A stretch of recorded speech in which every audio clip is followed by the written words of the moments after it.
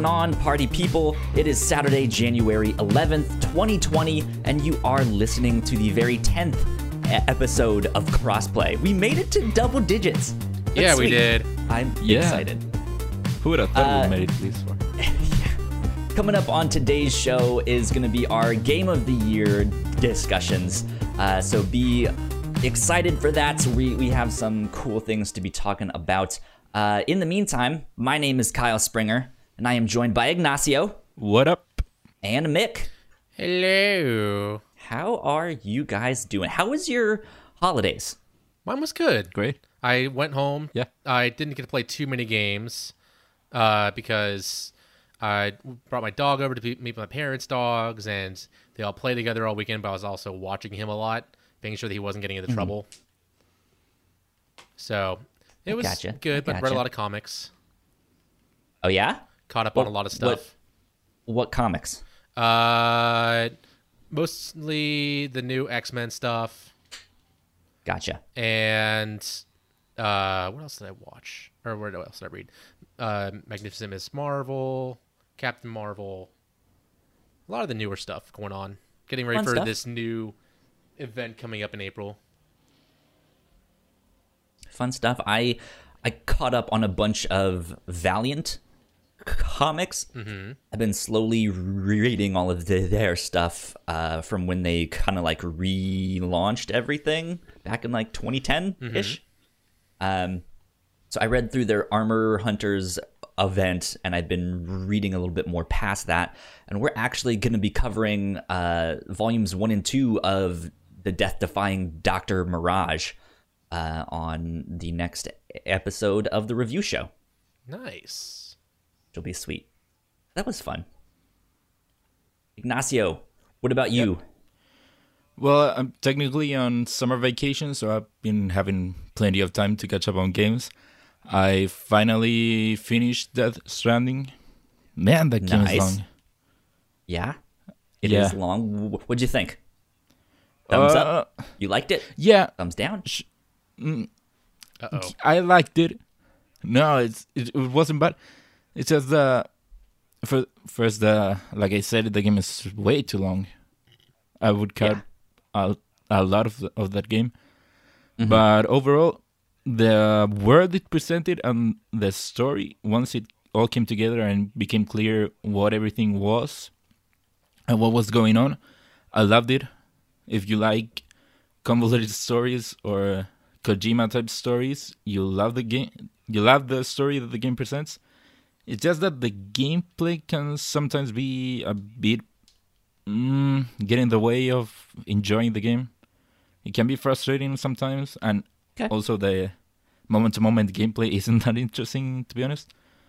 But overall, I like the story it presented. Good. And if you remember, when I first started, I the problem I had with the game was that at every point I was like, "What's going on? Why is this thing like that?" And I felt like it does answer every question I had. Oh, good. At least by the end. Yeah. Yeah, but like I said, it's after many hours. And also, that final chapter had me crying all the time for all of the chapter. Yeah. And it's touching. I think it hit me especially hard because last month, my sister had a baby.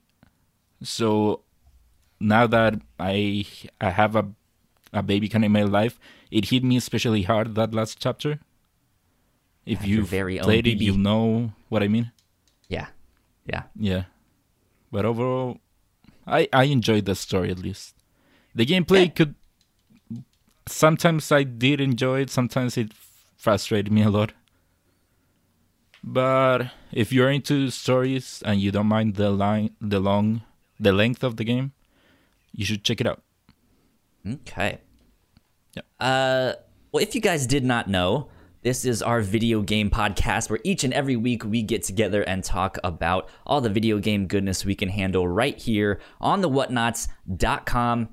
We're going to do a little bit of housekeeping, and then we'll dive right into all of our discussions and stuff like that.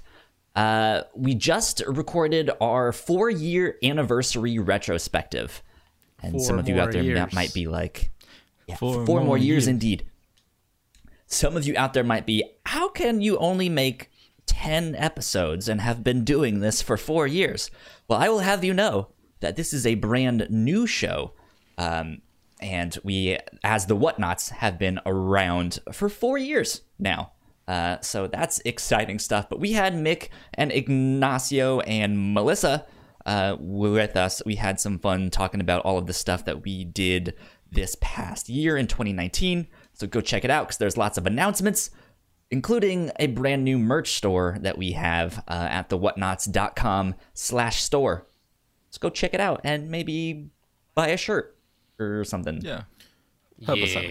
That'll help us out a ton. If you want to help us out some more, patreon.com/thewhatnots is where you can support us.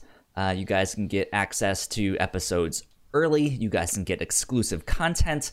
You guys can even get thanked here on this show. So we would like to give a big shout out to our patrons at the $5 tier. Thank you to Sam and thank you, Christine, for helping us out, keeping the mics on. Thank you. Thank you. Absolutely. Okay, boys. Let's do this. Where are we dropping? I don't know. You're the captain. Let's see here. Pulling up my notes. So I think what we're going to do is start with some smaller things. Soundtrack of the... Let's start there. Let's start with soundtrack of the year. Sure. Did you guys have one that stood out to you that you listen to maybe when you're not gaming, of just like, this is the one that I cannot get out of my head? Boy, do I. The Final Fantasy XIV soundtrack for Shadowbringers is freaking awesome. I love the battle music because whenever I'm just relaxing or trying to get through work, I'll put on random video game battle music. But this game's music takes it to the next level, where it's a great combination of rock, heavy metal, and classic Final Fantasy. And I think it best comes out with how good the soundtrack is if you ever look up this whole event that they had this year, last year, where it was Nier Automata in Final Fantasy XIV. They released a whole raid about Nier showing up on this planet that we're on, this whole other realm. And they somehow got the composers to work together and create this awesome remix where it's the Nier Automata type music mixed in with the Final Fantasy music, and it is breathtaking, especially when you're in the middle of a boss fight and it just really kicks in. That sounds wild, because Nier Automata, I was kind of mediocre on that game, but the soundtrack was awesome. Yeah. In that game. But I think this whole event, this whole raid is one of the coolest things you'll ever see because it's Nier type fights, but in an MMO. That's sweet. Good stuff. Yep. Final Fantasy XIV for Shadowbringers, right? Yeah, Final Fantasy XIV Shadowbringers. It's their latest expansion. Okay. Ignacio, you have one that stood out to you. I was trying to think, because I don't usually focus so much on the soundtrack of a game. It's very rare that I actually ever go back and listen to it. I was trying to think. I think Judgment might have had some good music at some point, but I can't remember. I played it a while ago. But there is one game that has some music that I do actually listen to, and I'm surprised Mick didn't bring it up. It's Kingdom Hearts 3. Yes. See, it has some great songs. I thought about it, but this Final Fantasy XIV thing is just too good to pass up. Even though Kingdom Hearts 3 does have great music in it. Yeah. Ignacio, are you a fan of just that one, like Skrillex and I forget her name. Shame on me. Hikaru Utada Hikaru. Utada. Correct. Yeah. Or like, is that the song that's stuck in your head, or is it just the soundtrack as a whole? Well, no, you have that one, and you also have you have two of them on this soundtrack. One more. You have one more that's just Hikaru Utada. But overall, the soundtrack throughout all the game, it was great. Yeah, this Kingdom Hearts usually has great soundtrack. They do. So I can agree with that. It has also a version of Simple and no, not Simple and Clean. It's Dearly Beloved. Ah, yes. Yeah. My Yeah. favorite version of it. Yeah, I agree with. Yeah, I think I have a playlist, a super morbid, but I have a playlist on Spotify of like these are the songs that I want to play at my funeral, and I have some versions of Dearly Beloved on there. So Kingdom Hearts has some fantastic music. Yeah. Agreed. about Okay. For mine, I have to say Sayonara Wild Hearts Oh was yeah. my favorite one. To me, that was a bit of an interesting experience for me because I played it on Apple Arcade on my Mac with a PS4 controller. So that was just strange. Yeah. But it's like the whole game itself is supposed to be an interactive pop album, right? Yeah. Don't you go through tracks? Yeah. Instead of each levels? each level is a track, so to speak. And it's good. I think it has a lot of energy within each song, and there's certain ones that are just above and beyond the rest. But I think just as a whole album together, it worked really well too, which was neat. The gameplay, maybe hit or miss. I had fun, but I did not like that You game. know. yeah, it's I think it can go either way, but without a doubt, I think the soundtrack was fantastic. Yeah, out of what I've heard, that soundtrack is really something. Yeah, exactly. Okay, so what we're gonna do with these like shorter ones, we're not gonna actually pick this is the Whatnauts #1 soundtrack of the year, or stuff like that. We're just gonna each give our top one and then move on.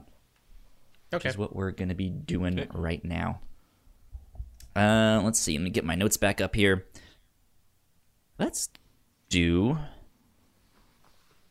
publisher of the year. Do you guys have a publisher of the year? The ones I wrote down here, of course, are Sony, Microsoft, Nintendo, and then I have Capcom and Ubisoft. I have a There's a ton wild more out there. I have a wild but- one. Go for it. EA. Yay! Yay! EA, because Wow. they gave us two fantastic fake gamer. games from Respawn this year.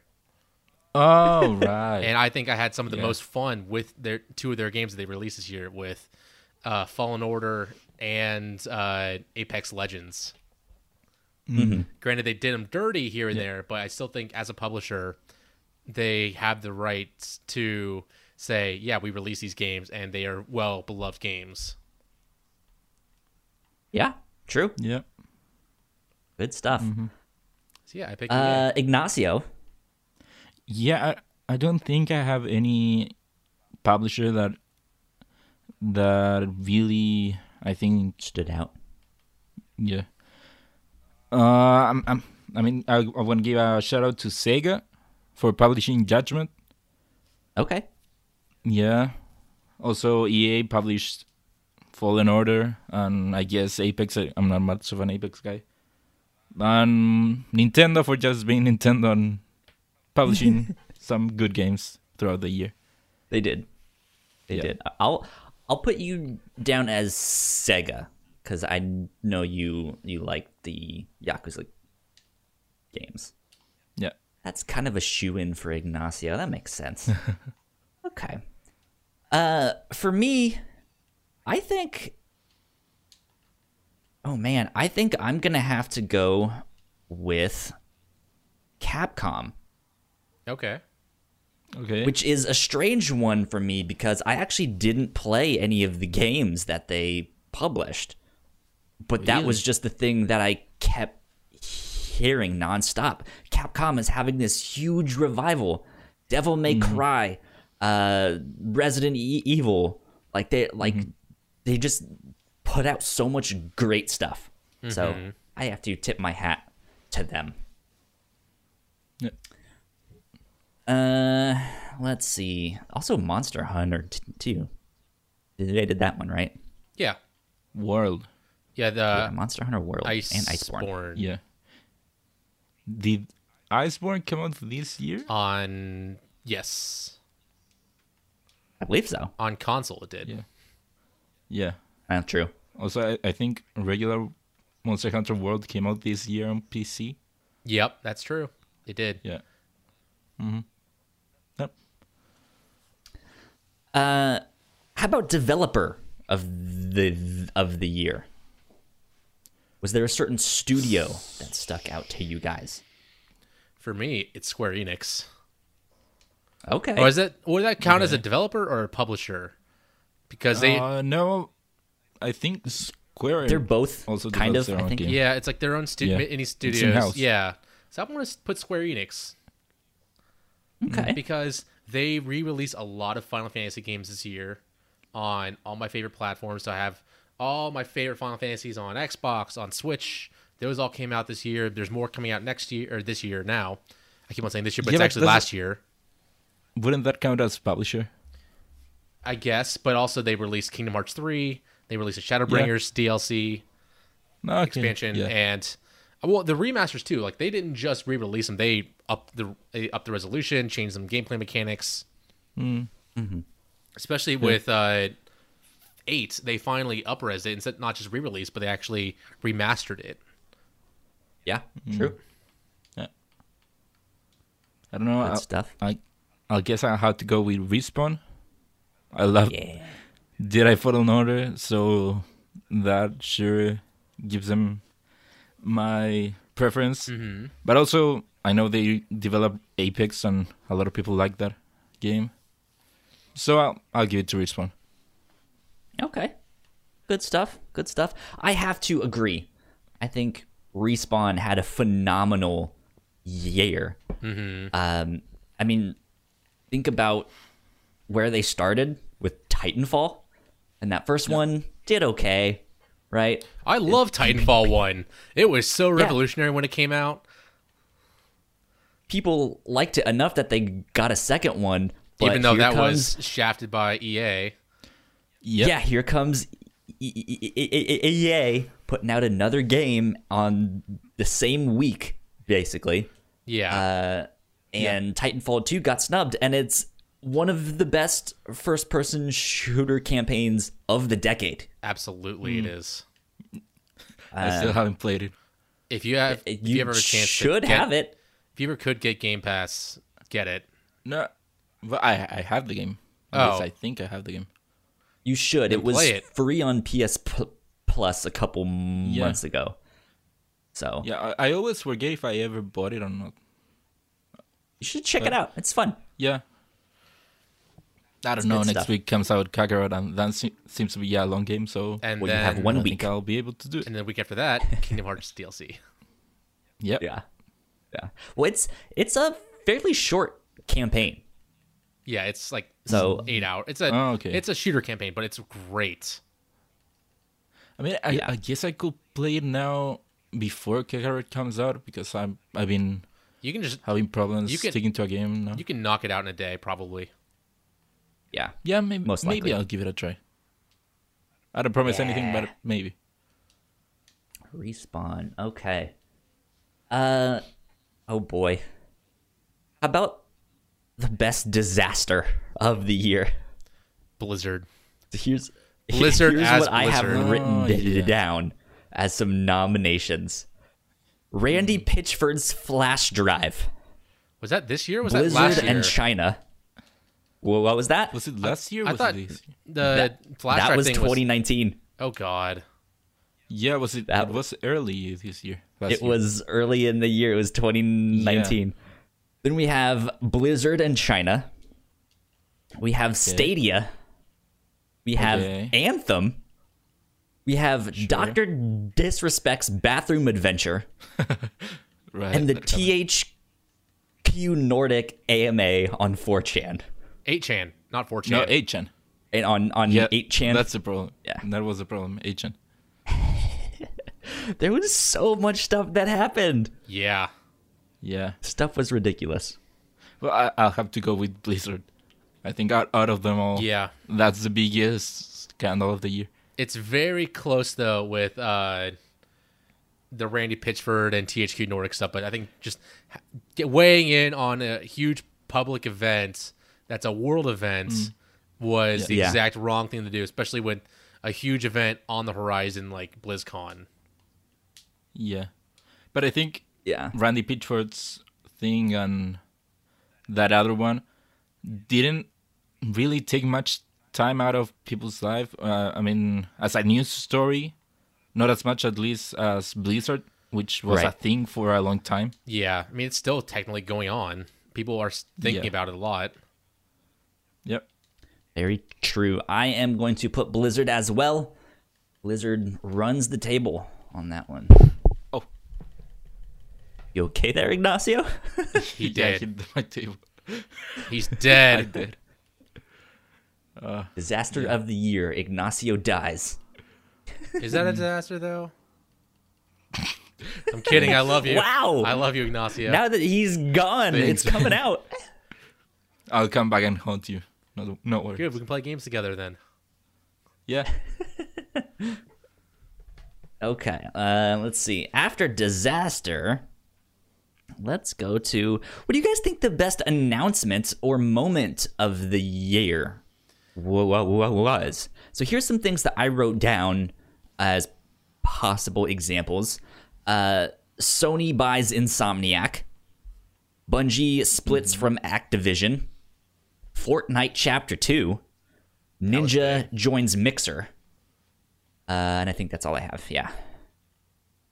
But what stood out to you guys? Was there something else that I didn't write down that was like, this is your favorite announcement of the year? Maybe it was some stuff with Microsoft's X Cloud. I think announcement think? was saying xCloud. Well, it's like Xbox twisting the knife for Stadia by saying we have 50 games out now for xCloud, and any game on Game Pass will most likely be on xCloud. So this is like just after Stadia said, "Oh yeah, we have like 12 games at launch. We're gonna have another 20 coming by the end of the year," and then people were saying, "Why? 3 of these games are from one series alone, and they're all old games except for one." And Right. Stadia freaked out with pushing a lot more up, and also adding more to their paid service. So then Xbox just came in and said, "Nah, we're gonna have a lot more. Get ready. You're not gonna get gypped like you would with Stadia." Very true. That was a big one because it like, I mean it just following off the idea that Stadia basically was a disaster. Yeah. And it was just like, and then here comes these guys, big dick a swinging, and Exactly. it's just like, Yeah. oh, this is Pretty embarrassing. much kicking them while they're down. Ignacio, what about you? What was your favorite announcement of the year? This is my favorite announcement, but it was sure one of the biggest events of the year. It was Fortnite Season 2. That whole Black Hole event was huge. Yeah. They had the audacity to shut down servers for 2 days. Yeah. People couldn't even play the game. People were crying. It was crazy. Why isn't this working? Yeah. I mean, it's crazy that Epic did something like that for a game that's so profitable for them. That's shutting it down just kind of as a for promoting the game. Yeah. Yeah, I don't think you can get it even bigger than that whole thing that they did. So I had to give Very it true. to Fortnite Season 2. Okay. I'm going to go with yet a different one. I'm going to go with Ninja joining Mixer. To me, that was the biggest one, or at least the most interesting one, because when that happened, we started to see other people signing with Mixer. Since then, we've started seeing people sign with Twitch and with YouTube. I think there's been a couple people sign with Facebook Gaming. Yeah. And it created this wave in the industry that we're still not sure how it's playing out yet. Where we don't know, like, it's almost starting to turn more into like athletes, like NBA athletes or NFL athletes, and their contracts of like, oh, where will LeBron go to after he leaves the Lakers? Who knows? Maybe he'll retire. We don't know. Yeah, and the reason that this is so huge is that it finally gave Mixer an edge over Twitch in a way. So now Twitch finally has some competition, some real competition. Now it's time for Twitch to respond. And we've also seen a huge movement for, like you said, more people going and signing exclusive deals with platforms. So now finally the streaming wars are getting something interesting, becoming interesting. Things are heating up in some interesting ways. Moving on, I guess, to the last one I have written down in my notes. What was your guys' favorite moment in a video game, or your favorite mechanic? Video game. You want to go first, Ignacio? Sure.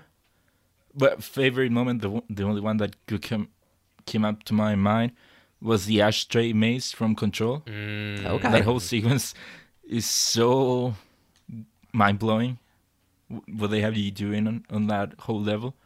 And it was great. It surely was a standout for the year. Very If true. you play that game and if you play that mission, wild. You'll know why. I agree. That was a good one. Yeah. Good moment. Let's see. For me, I think it was maybe making my lightsaber in Jedi Fallen Order. Yeah. That was a great moment, because I think Cal Kestis is fine as a character. I don't think he's anything special. But there were some really awesome moments within that game. And I think that was one that I was just like, dude, this is so cool. I love this. This is amazing. And I got to pick the color and put all the pieces together. It was fantastic. So I'm going to go with making your lightsaber. Jedi Fallen Order. Mine was in Shadowbringers. It's after you're playing the game for 40 plus hours, you reach max level, and you finally realize this one guy who's been helping you, you know he's a bad guy because he presents himself as one of these overarching enemies that's been fighting the Warriors of Light throughout the whole series of Final Fantasy XIV. And then he truly comes out and says, yes, I am evil, but I am evil because of this. I'm reuniting my world. It was destroying this huge calamity that's split into 13 pieces. And there's been all these calamities, and I want one more to make my world whole again a little bit more. And it ends up into this huge fight where he basically kind of becomes, not God, but like an ultimate evil. And you are in this astral plane where you and all these other warriors of light just appear and start fighting together. And the music really kicks in, and it's just like these warriors of light that you've either played with or in other worlds, and also gives a really good reason why you're playing with other characters too, because you are shown as the only warrior of light. And then all these other people show up in their costumes, and then the people in your party actually show up with their gear on, and really ties everything together for this one huge battle against this enemy. Okay. I wrote that down as the villain reveal and fighting alongside the Warriors of Light in Shadowbringers. Okay. Cool. Here you go. Do you guys have any other kind of awards or things you want to run through like we have been here? Because those are all the ones that I wrote down before we get into our Game of the Year stuff. My favorite. Well, I think my favorite thing is Oh, Guiji. sorry, go on. Yeah. Yeah, I was gonna say Luigi's a good favorite thing, too. mechanics. Yeah. Do you want to? So I guess we all went with moments. Do you Yeah. want to separate them out? Do our favorite mechanics? Sure, Yeah, you can Go put for it. Luigi in there. he's my favorite thing. He's my favorite stand of the year. Okay, favorite mechanic goes to Babu Frick. Just kidding.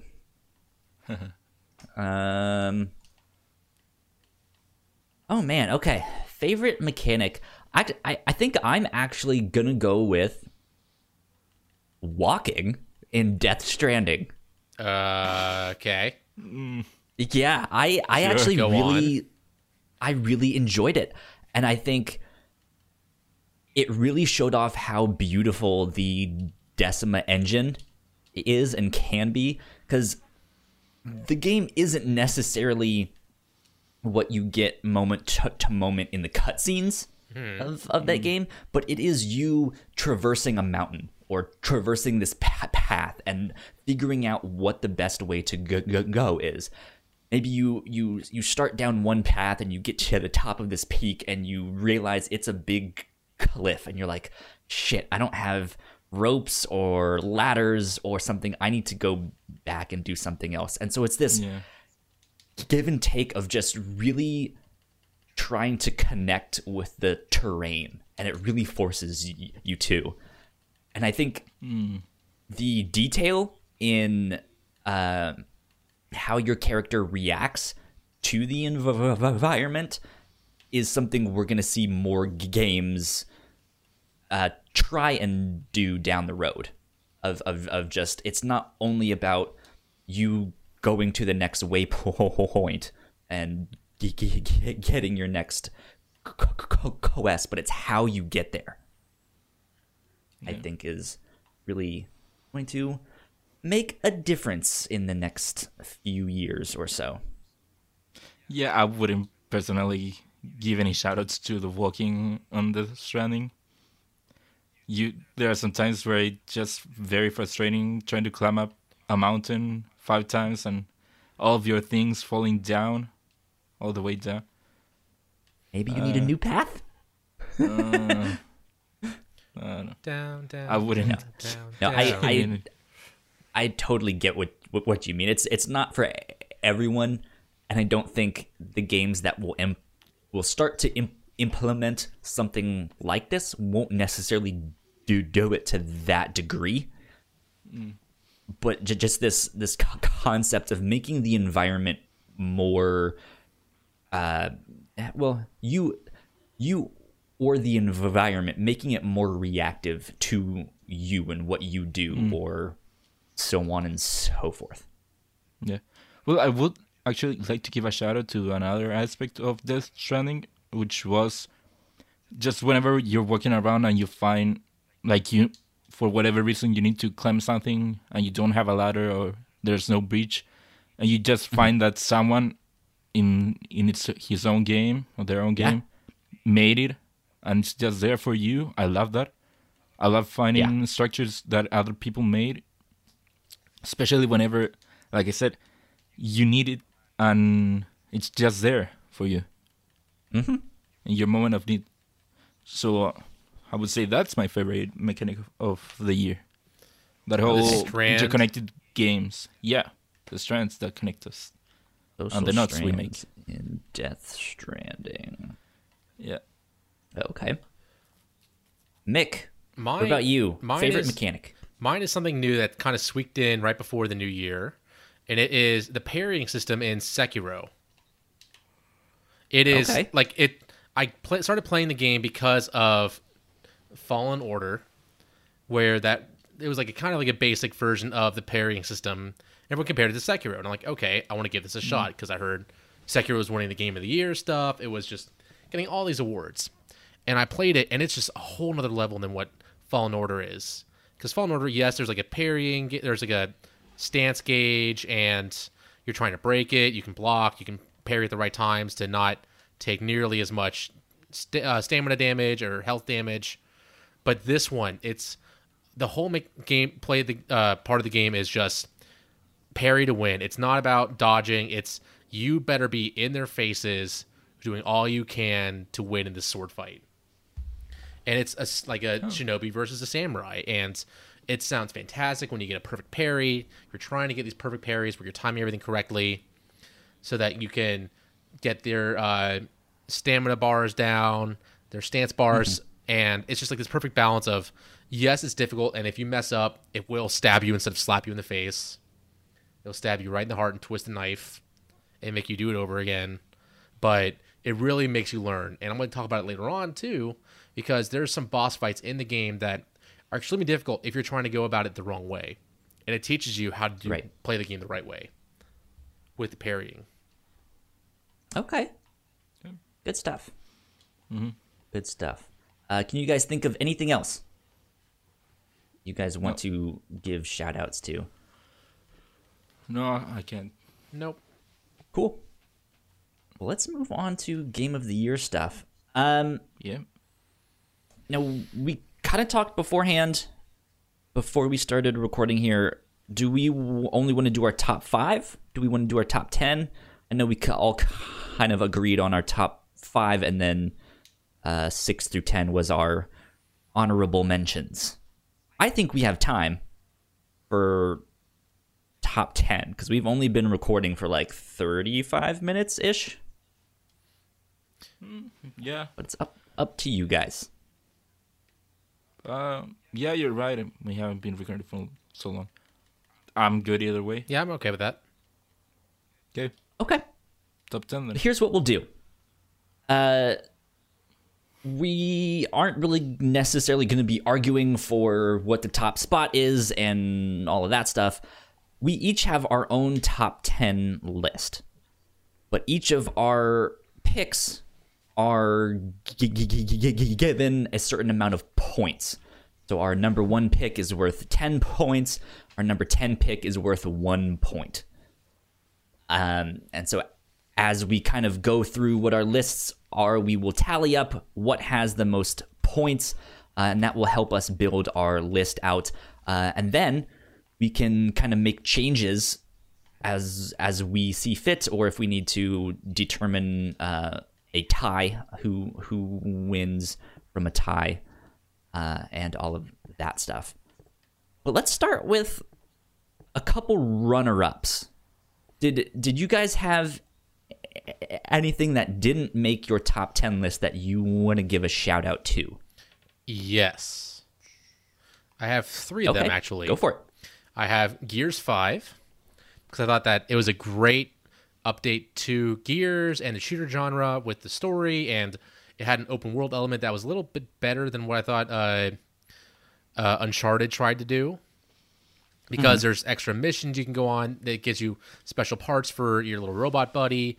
It gives you upgrades. So it's like it really encourages you to explore this world and all the things in it. And it just, the ending was very good too, and really drove home a lot of points. Plus, there's a really crazy boss fight that's really difficult, but has a huge payoff if you do it well. Okay. And Good I stuff. think it requires a lot of coordination between you and a friend, or you and anybody you play with. Yeah, I've heard good things. I cannot wait to finally get Game Pass when I have whatever version of the new Xbox I'm going to have, because I don't think I played Gears 4 either.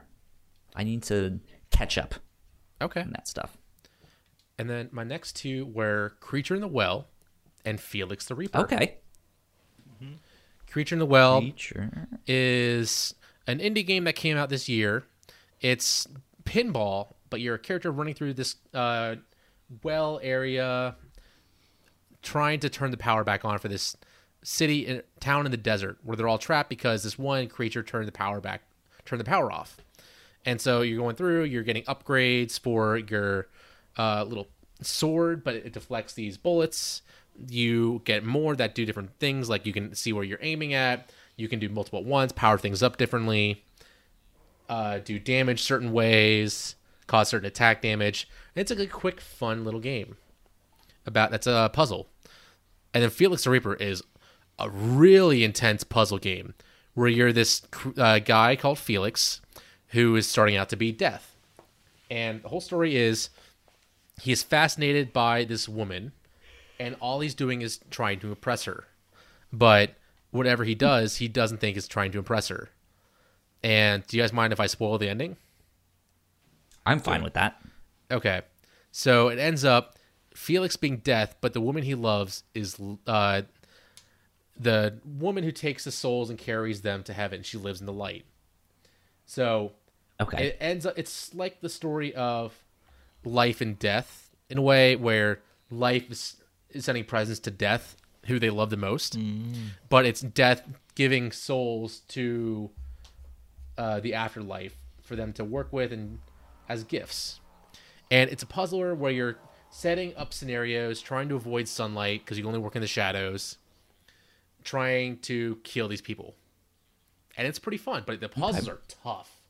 And the challenges are even tougher. Like there's a time trial, there's ones where it's a twist and you just collect coins in a level. But it took me like about 4 or 5 hours to mostly beat. I can't get the last level because it's bugged. But Oh no. yeah, but it was still fun. Sucks. Okay. Good stuff. Yep. Good stuff. Ignacio, do you have a couple runner-ups that you would like to give shout-outs to? Yeah, there are 3 games I'd like to give a shout out. First of all, an Apple Arcade game, What the Golf. Yes. It's a very fun mobile game. I think it's perfect for the phone. Now, Mick, I know you liked this game as well. Is this going to be on your top 10 list? No. No? Okay, cool. Yeah, I don't Continue think it's that good to be on a top 10.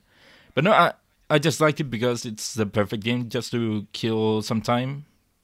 It's divided on some levels, so and those levels aren't very long, and they are super creative with what they do with each level. The basic mechanic is kind of like an arcade golf game, but every level changes something up from the formula. For example, the first level is just you hitting the ball and having to go to the hole. Then the next level is actually you're moving the person into the goal. Then it's just 50 balls. You're trying to get to the goal. Next, you are moving the goal. So it's a very creative game. I highly recommend it, especially just for killing time. Okay. The next game, Super Mario Maker 2. It's just more Mario, but now everyone can create their own levels. And I like how people can come up with some crazy stuff, and I can see it online and just go, hey, that looks interesting, I'll play it by myself. Or you could also just play the Nintendo-made levels. It actually has a campaign. Oh, those are really fun, too. They're really well made. Yeah. I've heard that was a much needed addition of just like, hey, here's a story mode to teach you how all of this stuff works. Yeah, I mean, and it kind of teaches you through the game, through the levels, but not really, I would say. Okay. But yeah, what I like is that it gives Nintendo an excuse to change what they don't need to stick to a motif for a world like with other Mario games. Each level can be as creative as they want. They can do whatever they want. Yeah. And that was neat. And now you can play as Link. Yeah. I still haven't tried that out. Neither have I. I keep forgetting that's the thing. Yeah. And the last game I'll give a shout out is, of course, I have to talk about Super Dragon Ball Heroes. It came out on the Switch this year. It's an interesting take on the franchise. It's different from other Dragon Ball games. I don't think I knew this one even came out. Yeah. Well, the way you play the game, it's like each character is kind of a card by itself. So it is about kind of building your team as if you were building your deck, and you have to choose where to put them on the map. It is actually Dragon Ball Heroes is its own thing in Japan. You can actually find these arcade machines where you can get your own cards and play with them. Oh, that's cool. So yeah, I like that they bring that to the Switch for other people, not only in Japan, to try it out. Okay. Yeah, that's all of my honorable mentions. Good stuff. Well, I have a couple more than 3, but I won't talk about all of them. My first runner-up, I'm kind of guessing is going to be in someone's top 10 list in here. Kingdom Hearts 3. What? Wow. Yeah, didn't make my top 10. How dare you?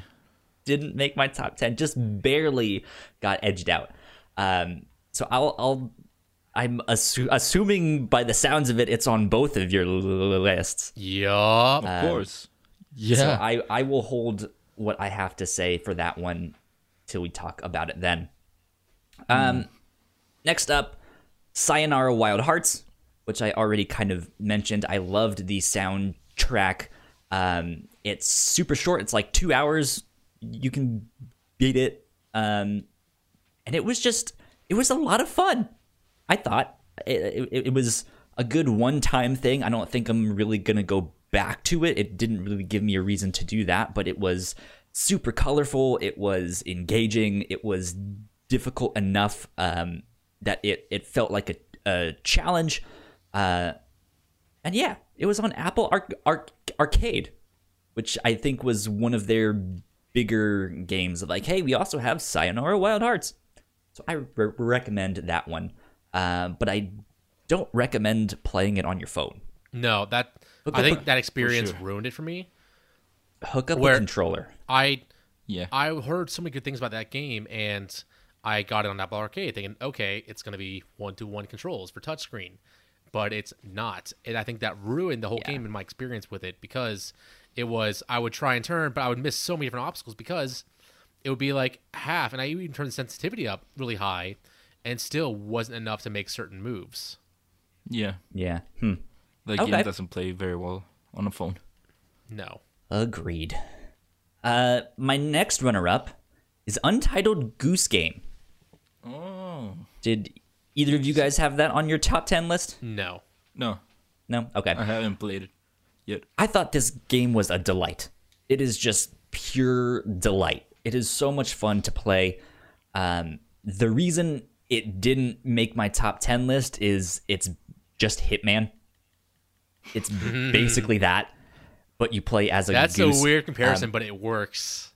Yeah. Yeah, it really is. It's just like you are this character wandering around in this world trying to make certain things happen. You need to notice patterns or move objects just to make things work, and that's kind of what Hitman is, where you need to get the right costume or get the right weapon, and then you can make certain death traps happen, right? Yeah. Well, It's good. It's fun. not Or death you can traps. kill them Yeah. yourself. You're not murdering a whole town as a goose. Well, no, that's what you do in Hitman, but in this, it's just like put the rake in the lake. It's like, Yeah. okay, how do I do that? Yeah, they should do that crossover. Actually have a Hitman goose Right? and actually have the goose kill people. That would be interesting. That'd be funny. My next runner-up, which is I think the one that I actually want to talk about, is Where Cards Fall. Yeah, that's a This good one. is a puzzle game that was on Apple Arcade, and I loved this. Did you beat it? It is, yes, Okay. I did. So how many levels are there? So Is it it- 52 levels? Like a deck of cards? I think so. Well, something like that. So the whole game, you get bits of story in between each level, but you play as this kid that goes out into the town, and he to kind of get from point A to point B, you need to manipulate these decks of cards that are lying on the ground, and you expand them, and they make platforms. And so you have to figure out where to put these platforms or how high to build them to help you traverse each level.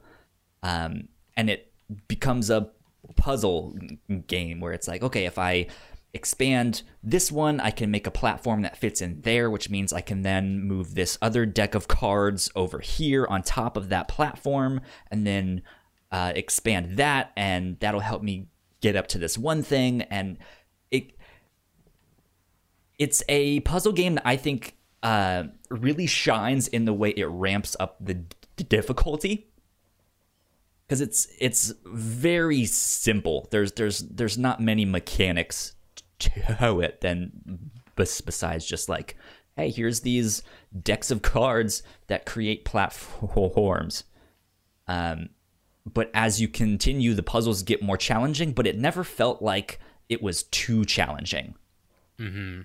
And they have a hint system, if you need hints, that I think are a good compromise, where it's like, hey, here's the outline of the thing you need to build in the place you need to build it, but we're not going to tell you exactly like how you need to get things there.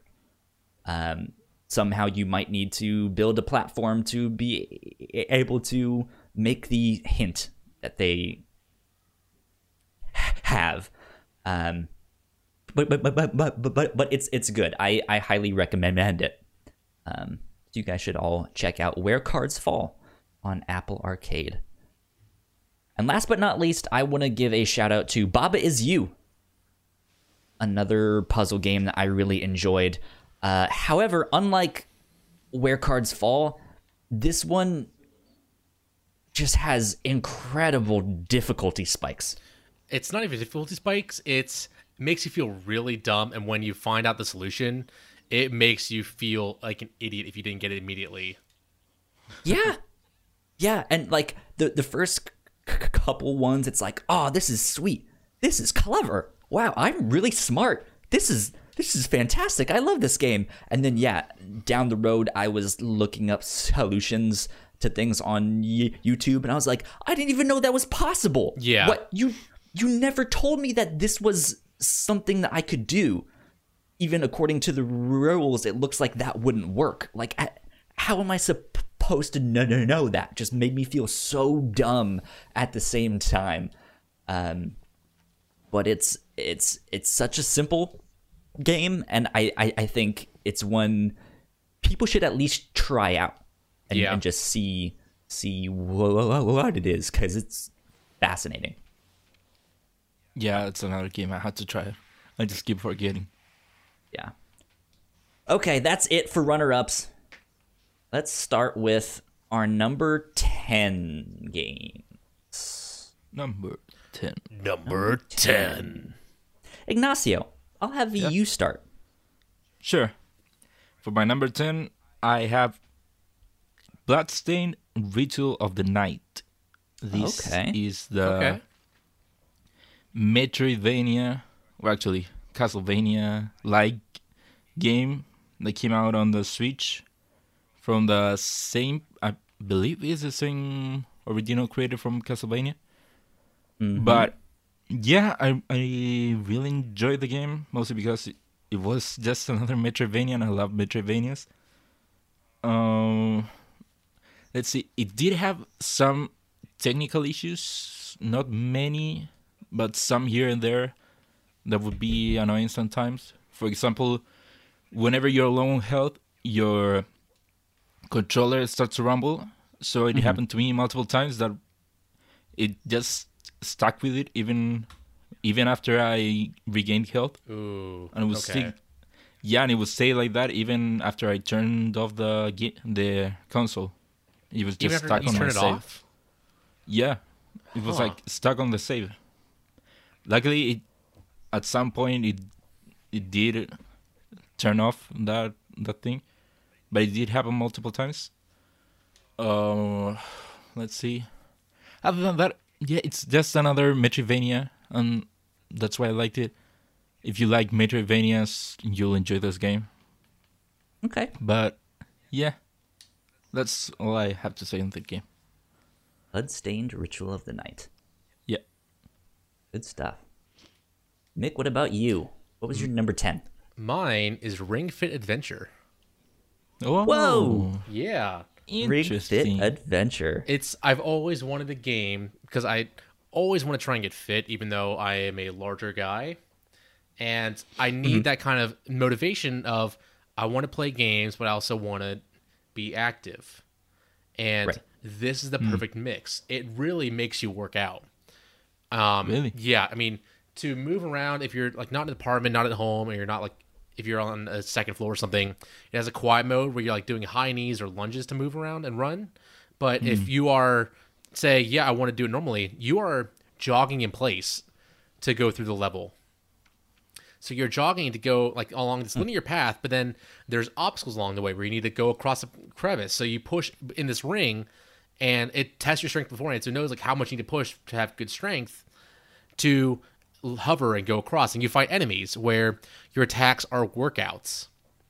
So you'll say, I want to do squats, and depending on your difficulty, like I'm at difficulty 20 right now, it'll say, okay, you're going to do 10 squats that are, you're doing long and slow form, and the last 10 are going to be super fast squats. And that's how you do your damage. And there's yoga, there's core, there's arms, there's legs, there's other types stretches that do these attacks, and and the better your form is, because it tracks your form by having a Joy-Con on your leg, and the ring, Right. it will do more damage to the enemy. That's cool. And the whole time you're playing the game, it tracks your, not just the time you're playing the game, but like your active time. So every time you make a move, it's tracking those seconds. Every time you're taking a break, it stops. It takes your pulse after every level to track your calories. Wait, check your pulse? Like you hold your your finger up to the IR sensor, and I guess it can read your pulse vaguely, but it has a pretty good idea of like how good you're working out, and it'll kind of give you a rough estimate of how many calories you burned.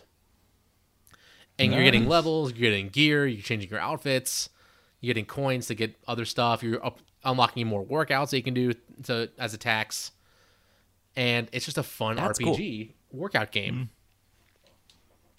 Yeah, I've been thinking of getting the game. So hearing you have such a positive view on the game, it's nice. And yeah, after every time I finish a session, I am sweaty and tired. Like it actually makes you work out. There's no cheesing it. So it's a really fun game, even if it is $80. But I think it's worth it because it's like it's less than 8 months for a gym membership, and it's right in your home.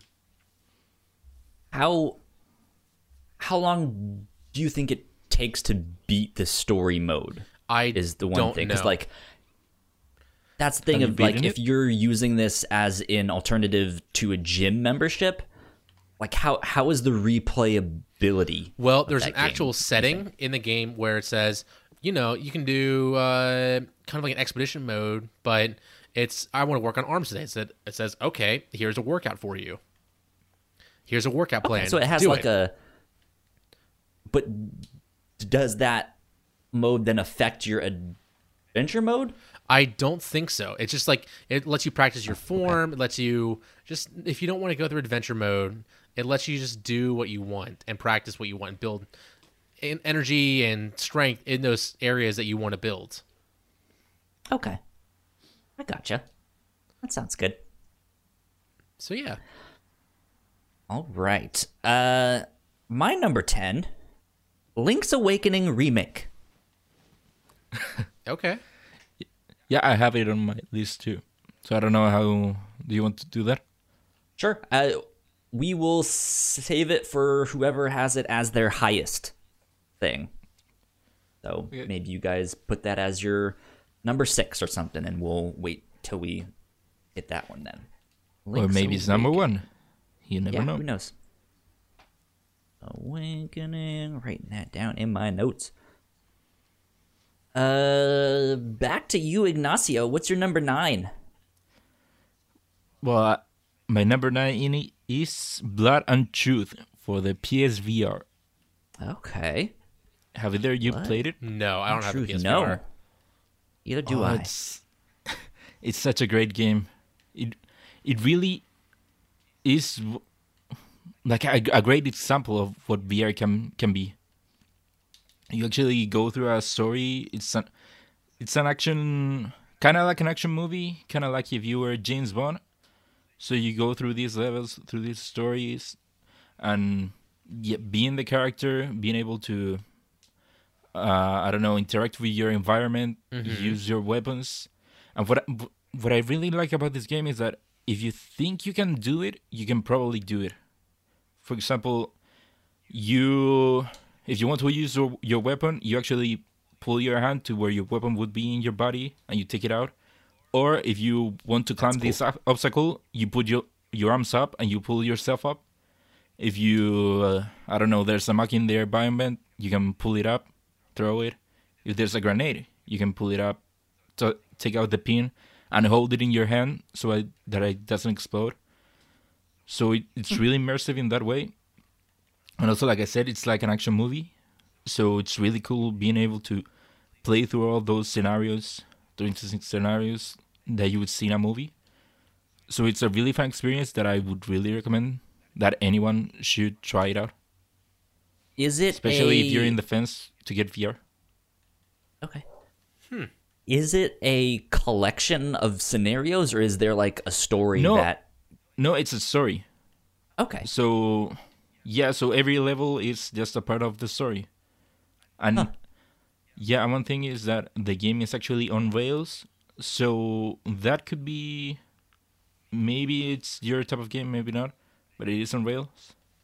Gotcha. So, yeah. But like I said, if you're on the fence of VR in general, you should try out this game. And I'm sure it will sell you on it. Sounds good. Mick, let's move My on to you. What's your number 9? Apex Legends. Oh, Woo! Anybody else have this on their list? no. I do not. Okay. Yeah, I mean, I was really into battle royales for a while. Then when this game came out, it really let me reconnect with my friends that I played games with before. It's a fun drop in, drop out game, battle royale, where it really changes the genre with classes, with different characters, and having a ping system. So if I can't talk, I can still talk to my teammates. The announcer's great. The whole system of there's a drop master, and it's only 3s instead of 4s. So when you're dropping in, you can choose to diverge off your team, but if you don't want to, one person can lead everybody where to go. And it's just a fun take on the battle royale genre, and I loved it. Yeah. It's a shame I Respawn dropped did great this off, year. but I still had a great time with that game. I made my parents watch the Game Awards. It's kind of become a new tradition where I'm like, look at all the cool things that I'm into. And I think it was, I forget the character's name, Mirage? Yep, Is that Mirage. his name? When he did the whole thing where he had the video there, my dad asked me that next day. He's like, well, what was that game from? Because that looked really neat. So, Apex Legends, good stuff. Yeah, what I like about Apex Legends is that it is a battle royale game, but with like a hardcore, or not maybe hardcore, but a first-person shooter, a real first-person shooter mechanics. And that's what I think is great about that game. Cool. Yeah.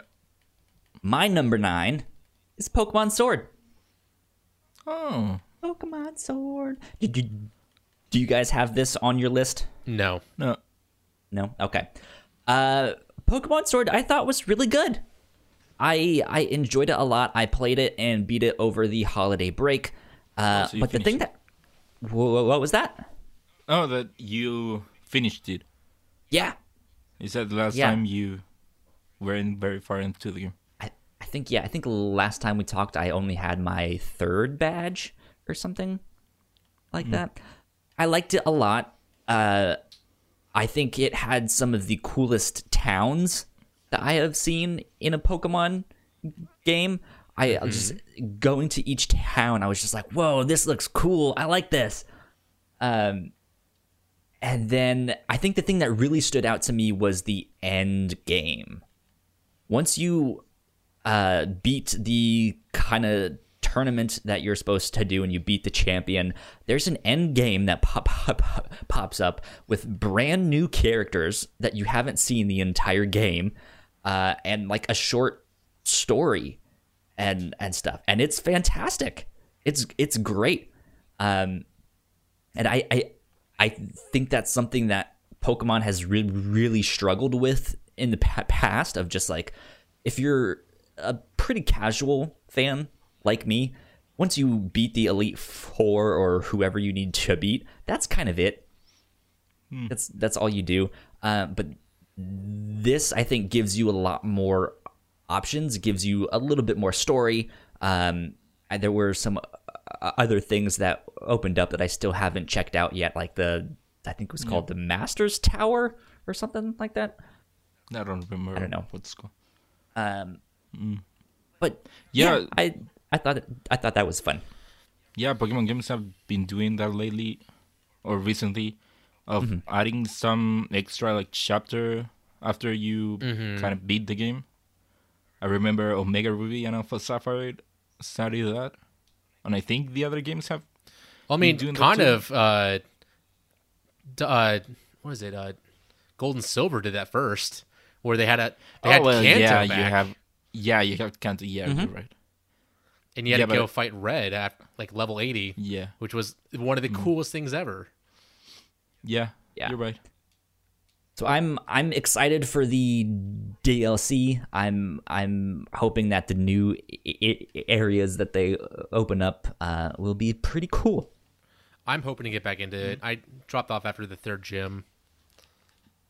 So it's We something. got some interesting stuff. Yeah. The one thing that I will say that I think is the game's downfall, maybe, is the voice acting. There is none whatsoever, which is typical of a Pokemon game. But I think this really could have benefited from that. For example, it there's surely sticks out more. there's a gym later in there who is like this punk rocker, and he just has this moment when you show up and he's supposed to be like singing this punk rock song and being like, "Oh right, are you ready to Pokemon battle?" And it's just, there's nothing, there's no sound, and it's just like, That's a shame. yeah, like you really could have just nailed this. This would have been an awesome moment. But yeah, Yeah. what can you do? Let's move on. Ignacio, you're number 8. Number 8, Katana Zero. Katana Zero. Okay. Yeah. Do either of you have it on your list? I haven't played it yet. I don't. I started playing it. I think the soundtrack is fantastic. I got stuck. And so that's why I was just like, all right. Yeah, Let's move on. I just want to give a shout out to Katana Zero because the gameplay is really fun, and the mechanics that the game has make it even better. But yeah, it also has one of the reasons it's on my list is that it also has a compelling story. I don't think you would expect that particular kind of game to have a story, but the game gives your character a backstory and something to do in between missions. So you have your regular gameplay where you just go through a level, killing people, getting to your objective. But in between those sections, you have like downtime moments. You go to therapy and you talk to the doctor, and you can choose what do you tell this doctor. You've actually been having these nightmares, so you can choose if you tell him or don't tell him, or what do you want to tell him. And also, while that's happening, you get to see what your character does in his own personal time. He goes back to his own apartment, and you see what his life is like in between sections and how he befriends his neighbor. So I think the story elevates the game. The gameplay itself is great, but the story, I think, really elevates it. Okay. So that's why it's on my list. I've been wanting to play that game for so long. It's really intriguing. I think I'm maybe an hour and a half into the game, and I think it's a pretty short game too. It's like 5 or 6 not that long. hours. But yeah, I have no idea what's going on or why everything is happening. But there's some things that just right off the bat, I'm like, what is going on here? What's really happening here? And it's very intriguing. Yeah. So, I like it. Mick, number 8. Mario. Mario? Mario? Mario? Yeah, it's Luigi's Mansion. That is also my number 8. Oh. Look at that. Yeah. So yeah, I Syncing love up. Luigi's Mansion 3. I love the floor designs of how they're all so unique. And then how they even play with like floor 13, because it's usually an unlikely floor that some hotels don't even have because they don't believe in. Right. They want that not to have a floor 13. And for floor 13 on the hotel is just like a club that you might see in a nice hotel. So they play through so many tropes. It's so funny. It's adorable, cute. I think it really hit well in the Halloween season too. Yeah. And introduction of Luigi and other mechanics. It was just so much fun. I just wish they released it like a week earlier, because then it would have been out like just in time for Halloween, not on Halloween exactly. But yeah, it's good. I had a lot of fun. I think there was so much imagination in each of the floor designs that each once you get past, I think like floor 6, it was, each one was just like, okay, what's next? Whoa, this one's an Egyptian one, and I have to suck up all this sand to reveal the tomb, and you know. Did you also have OCD where you vacuumed up all the sand in that I level? vacuumed all of it. Okay, glad it wasn't just me. Because I was swept like- up everything. I was sitting there like, I hope this gives me something, but I really think it's not going to. Oh no, it doesn't. Oh well. I mean, it gives you like a star, but that's it. Yeah. So that was neat. I liked that it also had like an in-game trophy system thing. That was neat. Where you can actually get some that was funny something things I if you didn't do expect. all the stuff on it. Like if you got all the boos, then you got your flashlight turns into a boo. Oh, nice. Yeah, and you get some gold items too. But yeah, it was nice. It was a fun, adorable game. Man, Luigi is a party animal. He has a whole mansion. He has a ton of booze. Imagine the parties. How dare you? Okay, I'm done. But yeah, that was my number 8. I think when we were talking about it earlier on the podcast, the one thing that I really wish that they would have done differently is do something with the coins. Like, make this a little bit more of a Metroidvania style thing where I can upgrade my powers or go back to certain parts on my own time and not going back when they tell me to. Just a bit more exploration. Upgrade my powers once or twice. Not much, but I don't think power upgrades is needed because it's like I think that would just take away from the difficulty a little bit. Even it's not difficult at all normally, but it would still, like, if you had a faster vacuum speed, then it would just take away the difficulty too much.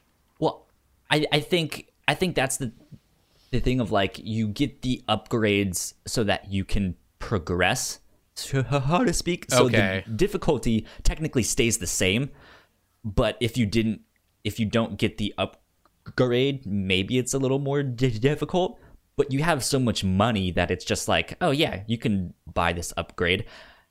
And I also don't want like a skill tree in that game. I love how simple it is. Right? Yeah. Just like maybe one upgrade to give me a stronger vacuum. Maybe one upgrade to give Luigi a little bit more health, or now I can shoot fire or something, and that's it. So, Okay. very simple and pared down is what I think it could do. I think it'd be fantastic. Agreed. Ignacio, back to you. What's your number 7? Number 7, Link's Awakening. Ah, okay. So we can now talk about it. What did you think of that game? Well, as the first Zelda top-down game I've actually finished, I really enjoyed the game. It had its own charms, but also what they have you do in the game, I really enjoyed it. I think it's my type of game, so that's maybe why it's so high for me. I don't know what do you want to say about it? I liked it a lot. I liked the visual style. Yeah. I think that stood out the most about that game to me. This was also my first top-down Zelda. I tried to play, I think, was it Four Swords Adventures? I don't know if that one counts, but I wasn't into it at the time. I didn't like it. I liked the 3D ones, but this was simple and updated enough where I felt like I could do it. Unfortunately, some of the dungeons at the end were kind of obtuse, of just like, okay, what do I do? There's nothing telling me what to do, and then I just happen to like hit some rock, and it's like, oh, there's the doorway. I don't thanks. think it was ever that ridiculous. But yeah, for sure, some of the later levels, maybe you did have to kind of stumble into the solution. That's at least what happened to me multiple times. But yeah, even that doesn't take away from what the game is. I really liked going through all of the dungeons, going through every dungeon having its own different thing, and getting all the upgrades, seeing that there's something I want but I can't get, and then later getting an upgrade and thinking, oh, maybe now I can get that other thing. I really like that kind of thing on games. Yeah. Good stuff. Uh-huh. Mick, what is your number 7? Cuphead on the Switch. So I know this came out on the Xbox before, Yeah. but I really got into it on the Switch. I finally beat it, and it was so much fun. I just loved how it was a smaller, and I think it being on the Switch with the smaller controller really helped, and also just playing it handheld too, I could see everything on the screen happening at once. Yeah, it's perfect for the Switch. I think so too. I think it was awesome. They added more achievements to it, and it was just a blast to play. It's We really have DLC coming out this year? sometime, right? supposedly Maybe. they've been saying Supposedly. they don't really say when, but yeah, the Delectable Last Course looks fun. It's more Cuphead. Art in that game, amazing. Yeah, Yeah, it's great. Holy yeah, and moly. I never finished it, though. I just didn't have the patience. and that's perfectly fine. I Yeah. stuck with it, and I think it was so worth it to beat the final boss. Yeah, it's that type of game where at first you get into a new level and it kicks your ass. Mm-hmm. But as you play more and die more, you actually start to see the whole pattern and master the level, and then you get to finish it. Yeah, But I just didn't have the patience to do that for however many levels. And that's okay too. I mean, they Yeah. also have an easier mode where it helps you learn the mechanics. It's not nearly as punishing, but you just don't get to advance if you beat it. And I think it was like a good mix. It came at the perfect time too, where I was in a stump of like I don't know what to do. And Yeah, and it's also a great co-op game. yeah, Good stuff. My number 7 is Outer Wilds. oh okay. Not Outer Worlds, Outer Wilds. Not Outer Worlds, Outer Wilds. I did not get to play Outer Worlds, which is the RPG by Obsidian. This is Outer Wilds, which is the like Majora's Mask, like you're on a 22-minute time loop, kind of exploring the galaxy. And yeah, this game was fascinating. I felt like I was on a roller coaster through this game because it starts out, it's very calming, it's very chill. The aesthetic is kind of this like backwoods redneck. We built a spaceship out of plywood and a chair that we found, right? But you explore your home world for a bit, and then you get the keys to your spaceship, and you go up in your spaceship, and there's like you realize that there's no loading in between all of this stuff. Like this is all just one universe, and you can go to any of the planets like in this universe and just explore. And it took me, I don't know, 2 hours to kind of get my feet and understand it, and like, oh, okay, here's what I need to do.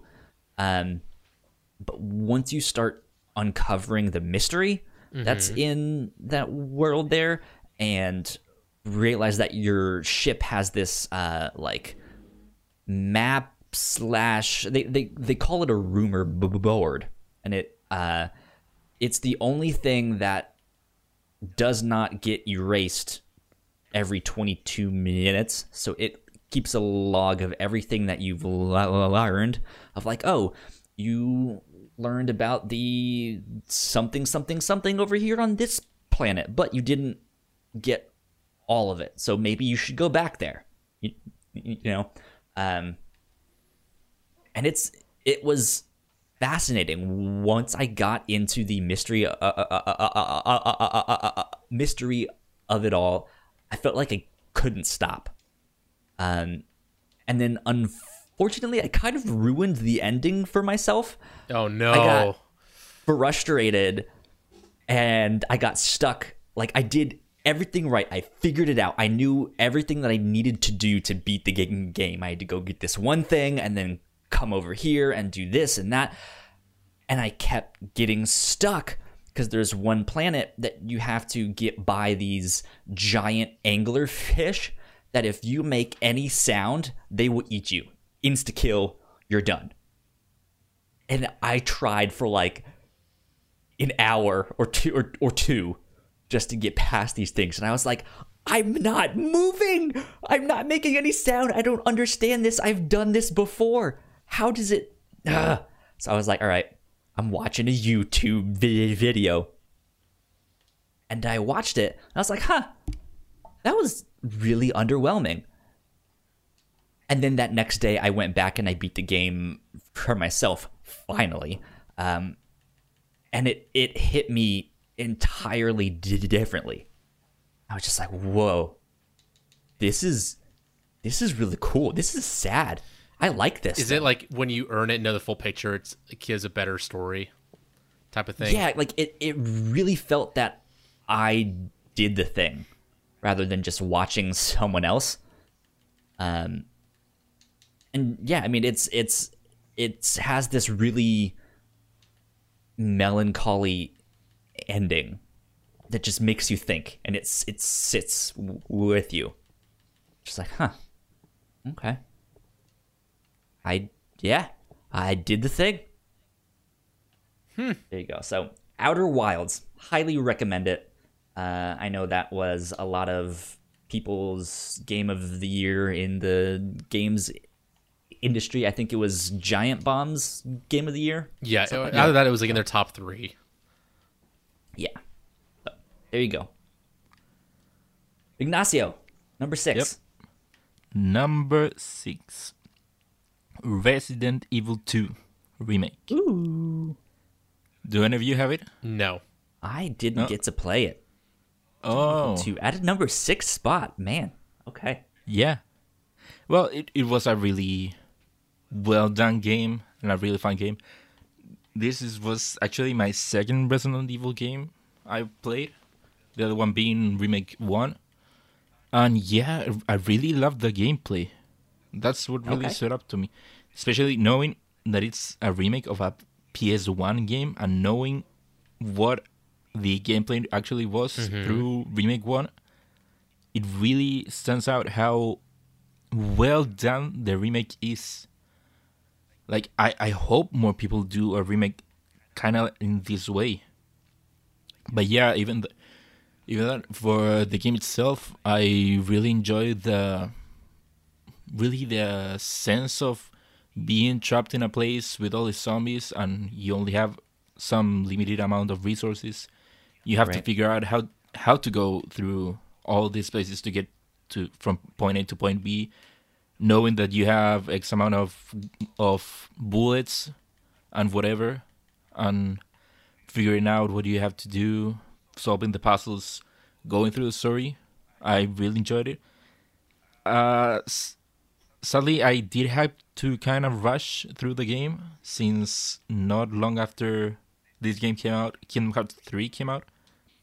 So sadly, I had to rush through it a bit. But still, I don't think it really impacted much of my enjoyment of the game.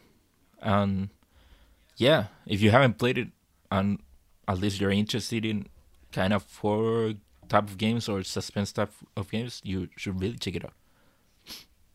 I think now's a good time to check it out too, because the remake of 3 is coming out sometime on in 2020. April, I think, maybe.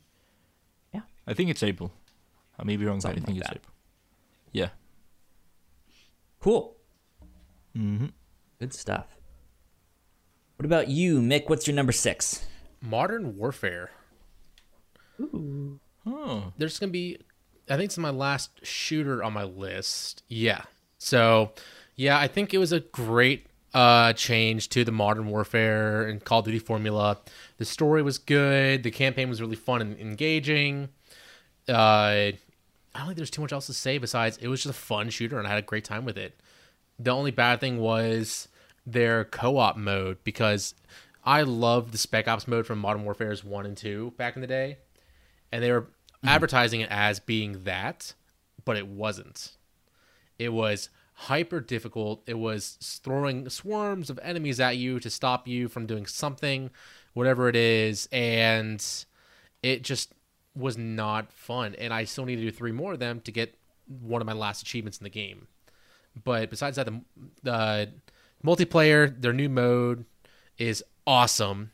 2v2, random weapons. And other than that, I think it just had a great time with it. Cool. Good stuff. Man, I remember playing the original Modern Warfare back in the day. Good times. Good times. My number 6 is Ape Out. Oh, Have you guys gotten to play Ape Out? I played it. I loved this one. This one was so much fun. Yeah, it is a fun game. So I bought and played Ape Out over the holiday break. It's a pretty short game. It kind of around the same length as Katana Zero. It's about maybe 5 hours at the most. Yeah, it's not that long. Yeah, but there's 4 stages.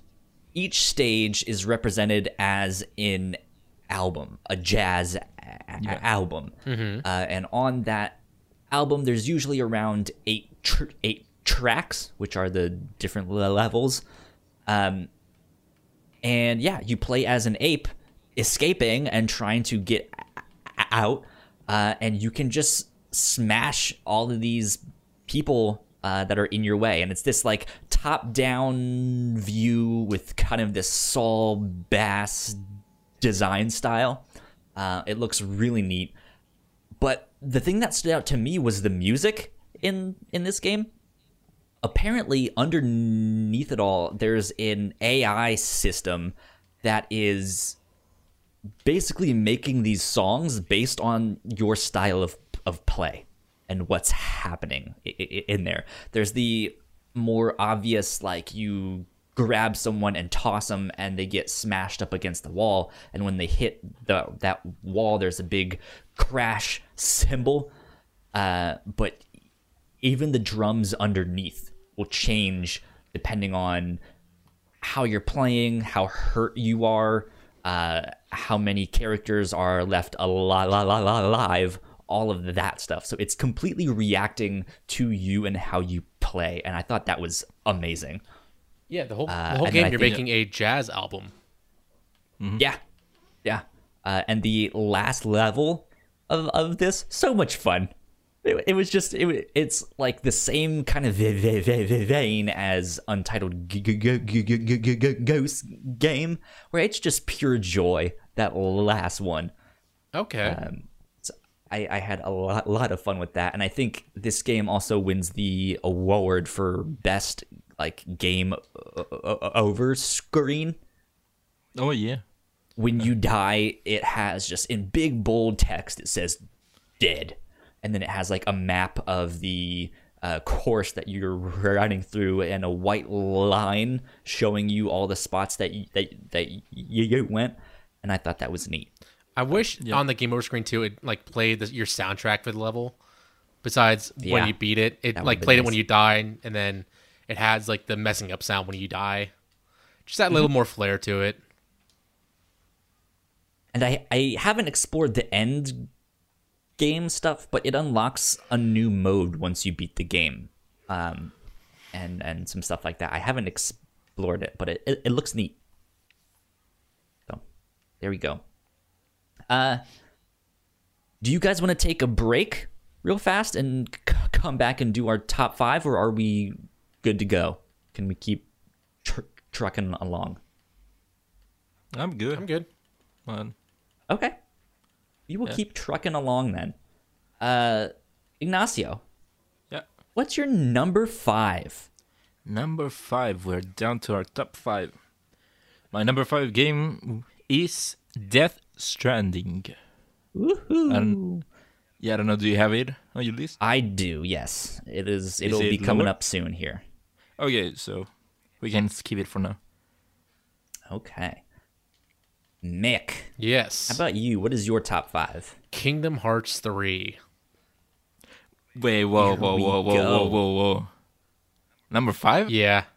I think there's some better games that I enjoyed. We'll talk about later, but for me, like I was anticipating the game a lot, but there was still a lot that I just could not forgive. Even though I did enjoy it a lot, there's some other games that just really stood out more to me. I'm disappointed on you. I'm still fan extraordinaire though. Don't you worry. Yeah, no, clearly you're not. No. It's in my top 10 you list can at call- least. Can't call yourself that now. Okay. I feel attacked. I'll go turn in my Keyblade. Yeah. So Ignacio, I'm assuming that's higher yeah. up on the list. Yeah. Were you? We'll get to Okay. that. So my talk number later. 5. My number 5 was Life is Strange 2. Okay. Is Strange 2. This game I thought was fantastic. I'm a big fan of this series. Life is Strange 1 is one of my favorite games, and this was an interesting step forward. It's the same universe, but it's all new characters, all new location, and it has a really interesting story. It's about these two brothers who are on the run from the cops. There was an incident at their home, and their father died, and they are blamed for the death, even though it was a cop that shot their father. Now the cop is dead. Their neighbor is dead. Oh, God. Their father's dead. Just bad stuff, Everyone's dead. right? Yeah. and they're on the run from the cops. But it turns out all those people are dead because your younger brother has superpowers. And so you're kind of trying to figure out what to do. You need to be the older brother / you're now his father figure, kind of, right? Like you need to help raise him. And normally in a game like this where you can make choices to be like, okay, I want to say this thing, or I want to say that thing instead. Usually you can see the direct consequences of your choices, or of like, oh, if I choose to play the game like an asshole, things will probably end up where I am still an asshole at the end of the game. This one was interesting because you are trying to raise your younger brother, but he's his own person. And so you might end up wanting to choose one thing, but depending on your choices and what you've shown him or how you've raised him, he might go along or he might not. He might do something else. And so it's this whole other idea of like, okay, well, what do I teach him? Do I know how that's going to affect me? No, I don't. How is that going to affect us down the road? And it just adds this other layer to decision making in games that I thought was phenomenal. And the ending that I got, it felt like the rug was pulled from underneath me, but it never felt like I got a bad ending. And looking up some of the other possibilities online, it seems like they all kind of were like that, where there is no right or wrong, or there is no good one, there is no bad one. They all kind of have a little bit of good and bad in them at the same time. Kind of like the Life is Strange 1 ending. Well, Life is Strange 1, it ultimately comes down to one of two choices, where you save the town or you don't. And there's one that's you're probably supposed to do, but you don't have to pick that one, right? This one, I picked a certain ending, and at the last second, something else happened. And I was just like, what? No, that's not what I wanted. Like, oh my God. But then it also turned out fine. Not in the way I wanted it to, but it was just like, all right, well, I didn't feel like I got a bad ending, but it just, it really demonstrated that there was this second layer, this second person that can make his own choices. So I thought that was fantastic. Okay. Go. Ignacio. Yep. Number 4. Number 4, Judgment. I'm surprised this isn't higher for you. Huh? Yeah, well, I have to say that at first I wasn't very high for the game. I wasn't enjoying it much, even for a long time. And I think that's mainly because right before I played Judgment, I had just finished my full playthrough of the whole Yakuza series.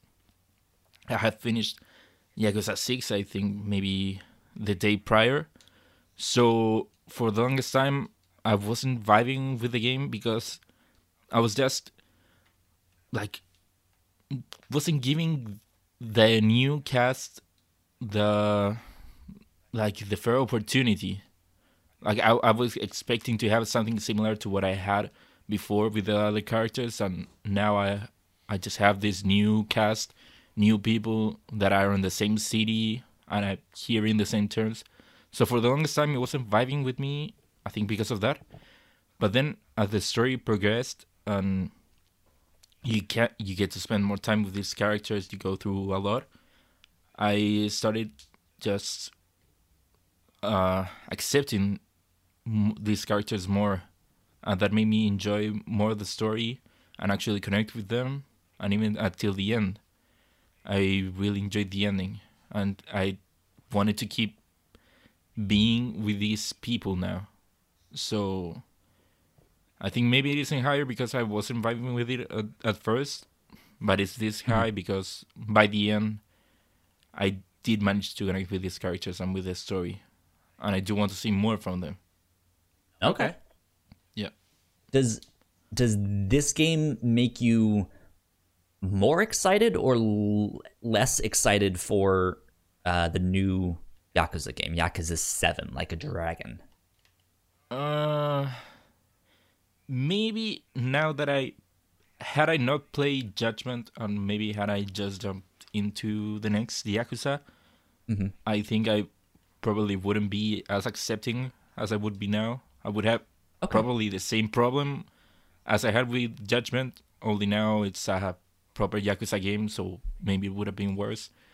But now, having played Judgment and distancing myself more from the core Yakuza cast, I think now I can give the next Yakuza maybe a more fair try. Sure. Yeah. Sounds good to me. Mm-hmm. Mick, number 4. Control. Control. Anybody else? I have it on my list too. Higher Yes, I have it on my list higher up as well. up? Okay. So let's see. Let me write Control down.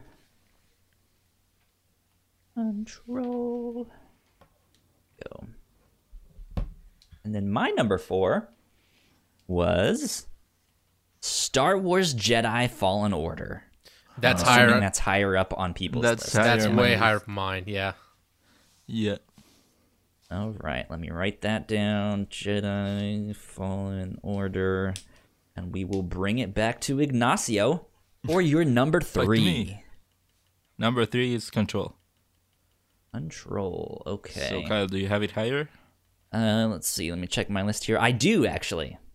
Okay. I do. So- So Mick, Yes. Not me. Number you're 3, number 3. Shadowbringers. No. I Yeah. did not play that one. I assumed you guys didn't. Yeah, me. Yeah. So I've talked about this a lot throughout this whole podcast so far, but this was one of the coolest expansions ever for an MMO. With the areas, the whole point of the expansion is you are whisked away to this other world where this calamity is about to happen. And this calamity is there's a huge imbalance in the world with either the elements or between the light and darkness, and it just gets overwhelmed by one thing. And in this world, it's when light wins and beats the warriors of darkness. But then it turns out that light is so corrupting in its own way that this wave of light sweeps over the planet to where now there's only like 5 small different state-sized areas are left. And everything beyond that, those lands, it's like this huge wave of light that is uninhabitable. And it's spewing out these creatures called light I don't know the full name of them, but it's like creatures so possessed by light that they are unstoppable in their ways. And there's one area where it's like a all around party where people just don't care anymore. Others are trying to save the world, and you are going into this world as a warrior of light, but fighting against the light and using your warrior of light powers to absorb these light creatures and doing stuff that nobody else could. And it just all culminates into this one thing where you are finally fending off the light once and for all and bringing balance back. And they add new mechanics to the game because, of course, it's an MMO, so combat is very different to other Final Fantasy games. But they have ways where it's like not telegraphing attacks as much, because that's a whole big part of the combat, especially in dungeons and raids, is you are avoiding these attacks while trying to deal enough damage, heal, and just stay on top of the game and kill the big enemy. But finally, the big raid in all of this is this one light creature that you might hope you can bring to your side by feeding it memories of these elements from your world that would slowly regenerate the rest of the world. And they bring back old bosses that you fought before and new bosses with major twists on them. And it's such a cool fight. There's 4 cool fights that I don't think could be done anywhere else. Plus, the new classes are awesome. There's a new dancer class who's a DPS/healer. And there's a Gunbreaker who is like Squall from Final Fantasy VIII, who's a tank. And they just work so well in the whole meta narrative of the game. I'm starting to get FOMO for Final Fantasy 14. I remember when it came out originally. And Yeah. I've never played one of the online Final Fantasies. Not much of like a MMO player or stuff like that. So it's all just like, give me the mainline ones that I can play by myself. But you might at have heard like home this is in one bed. of the best Final Fantasy stories. Yeah, that's what I'm hearing, and people won't shut up. And it's just like, People Hey. won't shut up. I think I'm missing out on something that I should be playing. You absolutely are. It takes a long time to get to it because the one bad thing about Final Fantasy 14 is So I hear. it's a story. They want you to have the full picture before moving forward. So Yeah. to get to an expansion, you need to beat all the main story for the past expansion. And that includes for the main game where eventually sometime this year they are going to reduce it by a lot, making it a lot more accessible to people. You don't have to spend 200 hours just to get to the first expansion. Yeah. Do you need a membership? Yes, Do it's you have to pay month? It's $10 a month, but actually there's two different options. There's like a $10 or $8 and $15. $8 you get one character, and $15 you get 4 on each realm. But one character is enough because one character can be every job and class in the game Gotcha. because it plays off of the job system. Okay. Gotcha. Well, my number 3 is one that I'm assuming is not on any of your guys' lists. The Division 2. No. No, I completely forgot that game came out this No. year. Yeah. No, I I dropped had that so game. much fun with this game. I decided to pick it up. I was actually watching someone stream it and just be like, this looks really cool. This looks fun. And so I picked it up. I played it by myself because I am sad and alone and I have no friends. And I loved it. I thought it was great. I thought it was exactly the right level of challenge that I wanted from a game. And I kind of did all the story stuff and bounced off it, and I loved it. It was fun. I really don't have much else to say about it besides that. It was just that I enjoyed the moment-to-moment playing this so much. And since I grew up in Northern Virginia, I was in Yeah. DC all the time, and it's like, I've been here. I've been inside that building. This is exactly what this looks like. This is really weird. I completely I like this. agree. Yeah. Yeah. They did DC really well. Made it look awesome. Yeah. It was like, I've been all up and down these streets.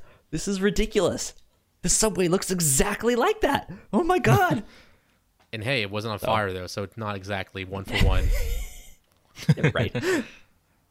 Yeah. So, Kyle, do you not think the game is a bit repetitive?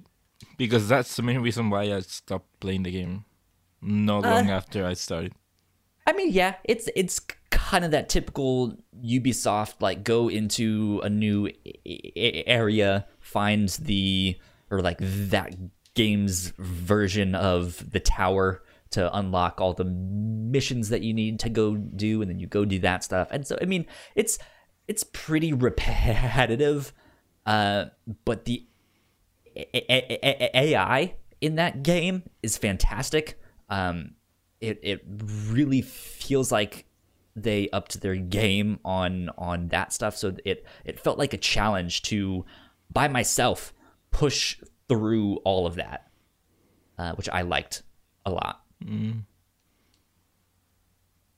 So, because this is a game that they want you to squad up with and be like, oh, when there's 3 or 4 of you, you guys can go take back DC. And I was like, I'm going to do it by myself. I did like how they changed the world after you did certain objectives. So like after you beat certain bosses and got far enough in the game, they added new enemies, they added new more powerful things in the world that just like it changed the difficulty enough to really make it engaging and continue to be engaging even at higher levels. Exactly. Do you want to know a secret? What? Because I played this game by myself, I actually didn't do any of the raids or get the end game when that new enemy type takes over. I just did as much as I could, had fun, and stopped. And I was like, great, this was fun. Okay. I mean, the final dungeon is fun. I'll say that. It's a lot, though. But, I mean, if you had fun, that's good. And that's the thing. Like, those raids and those dungeons are designed for you to be there with other people. It would be a nightmare for me to do it by myself. So I was just like, well, I had a great time. Sayonara. So there you go. That was my number 3. Ignacio, number 2. Number 2. Number we can now finally talk about Kingdom Hearts 3. Okay. Meek. Yeah. So, you want to go first since it's your number 2 and it's higher? No, you go first. I want to know why it's not higher for you. I thought it was a very fun game. I thought it was a great follow-up to everything before and tied up a lot of stuff. But so far, so good. I think Disney played too much of a role in this game with how hand-holdy and sticking their fingers in the pot, because there was not nearly enough mix of the overarching story in each world. And plus, I think in a lot of the worlds, you weren't in the story, because I think the best example of you being in the story was The Lion King and Mulan, where you actually were like with in Mulan, you were with all the 3 of her comrades going along fighting for China, going along with Mulan. But in Tangled, you are in and out most of the time. In Frozen, you're just chasing them down while they're going up and down the mountain and getting knocked off 3 or 4 times. Sure, yeah. I just think Disney played since they were doing newer properties, Disney was too handled and didn't want any changes. Yeah, but you also had words like Toy Story or Big Hero 6 where you just played a new story on the world. And actually, you really enjoy that. And those were some of my favorite worlds too, because you were a lot more involved. Yeah. I think for me, this didn't even make my top 10 list, which is blasphemy as a Kingdom Hearts fan. Yeah. But yeah, I think this is one of those things that they kind of put their foot in the mouth of promising a third game and then not knowing what to do with it. I don't think they necessarily knew exactly how to end it, really. Which, as if you've beaten the game, it's still not really ending. Yeah. And I'm excited for when more of it comes, but it's just I think they're trying to do too many things with this game, and it ends up not really knowing what it wants to be. Yeah. Because if they want this to be a game that is geared towards children, then the story that they've been building up, like, this is a game that was on the PlayStation 2 a long time ago. Like, you're not really doing yourself any favors by re-releasing it. No one really knows what's happening here, except for people like us that have played it since it came out, right? Especially on the Xbox, where nobody could have played it before until 3. Yeah. Yeah. Exactly. And so it just, like, if they wanted to make this really fun RPG with bright colors and great action and all that stuff, and oh look, it's Donald Duck, oh look, it's Big Hero 6 and there's Baymax and stuff like that, like that could be really fun just by itself. Yeah. But then the Kingdom Hearts stuff that was actually like, oh, this is really Kingdom Hearts story and lore and stuff like that, to me was just like, well, this is what I wanted, but it feels very disjointed. So that was me. Yeah, to me, I mean, I don't think it's a perfect game. It does has its problems, some narrative problems, like you said. Yeah, though the Frozen World and the Tangled Worlds, though those are valid complaints. And to be fair, yes, I would have rather have more Square Enix and less Disney, or more Kingdom Hearts and less Disney. But still, I don't think, for me, that doesn't take away from the things I liked from the game. I did enjoy going on an adventure with these characters I've been seeing through all of these games, and I like how they actually tied in all of the other kind of spin-off games into this own game, how they resolved some narrative threads. For example, spoilers, I guess, if you haven't played it, but when they bring back Roxas and Shion, that to me was a great moment for the game. Oh, and they don't get me wrong. I loved the game. I had a lot of fun playing it. I 100%ed it and platinumed it. Yeah. So, like, I had a great time playing it. It's just like there's some things that I think other games had more complete stories and were able to tie things up better in one package compared to Kingdom Hearts.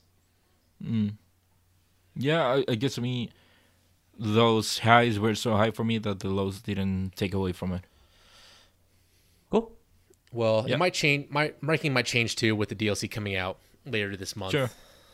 Yeah, it does seem to be more of a continuation of that last third, Like, or it's half of the game. It's fixing a lot of the complaints. Like, there's no Final Fantasy representation, so that's being fixed. There's more story. It sounds like they're going to do something like the data organization in Kingdom Hearts 2, which was one of the best parts of that game. Agreed. Yeah. Cool. Let's kick it over to Mick. Number 2. Fallen Order.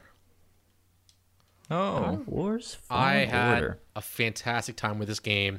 I have one achievement left that I need to farm, but I think it was a fantastic Star Wars story and was a great lead up. It came in when I was doing a full Star Wars watch through to get ready for The Rise of Skywalker.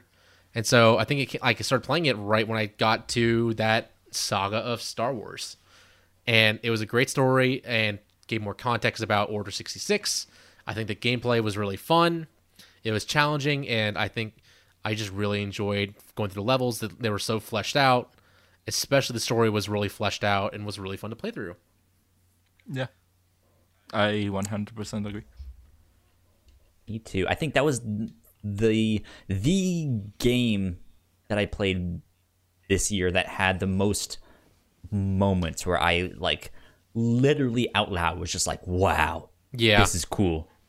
For me, that boss fight with the like big dragon bat looking thing, that was wild. That is the exact kind of thing that I expect from a Respawn campaign, of just like moment to moment. All right, starts out typical boss fight, but now we get to the next stage and now we're falling and what is happening, and this is why, just moment to moment, it was a spectacle. I was streaming that fight, and people were, when I was leading up to it, I had no idea what was coming, and my Twitch chat was saying, oh no, you better watch out, this is going to take a long time, and I beat it in one try. And they were like, Nice. Oh my god, how'd you do that? Which one? The bat fight entirely. It's like, Oh. what are you talking about? That wasn't too bad. Yeah, that wasn't that bad. It was so much fun though, is the thing of just watching it all happen. Like, now we're 1,000 feet up in the sky falling, and I have to fight this thing in the sky. Amazing. So good. So much fun. So I liked that a lot. I still think Star Wars Clone Wars, the cartoon, has some of my favorite and best Star Wars moments. I think this story fit along in there with that. of just like the kind of stories that they tell. But yeah, I as far as what I feel like a Star Wars story should be, or how it should feel, or how it should go, I felt like this was fine. It was good. I liked it a lot. I enjoyed it. I know there's some people out there who are much higher on it, like, oh, this is one of the best Star Wars stories that I've seen. But yeah, I enjoyed it. The thing for me that knocked it down to my number 4 was I never felt like I was in control of my character. I didn't like the slower, more methodical combat.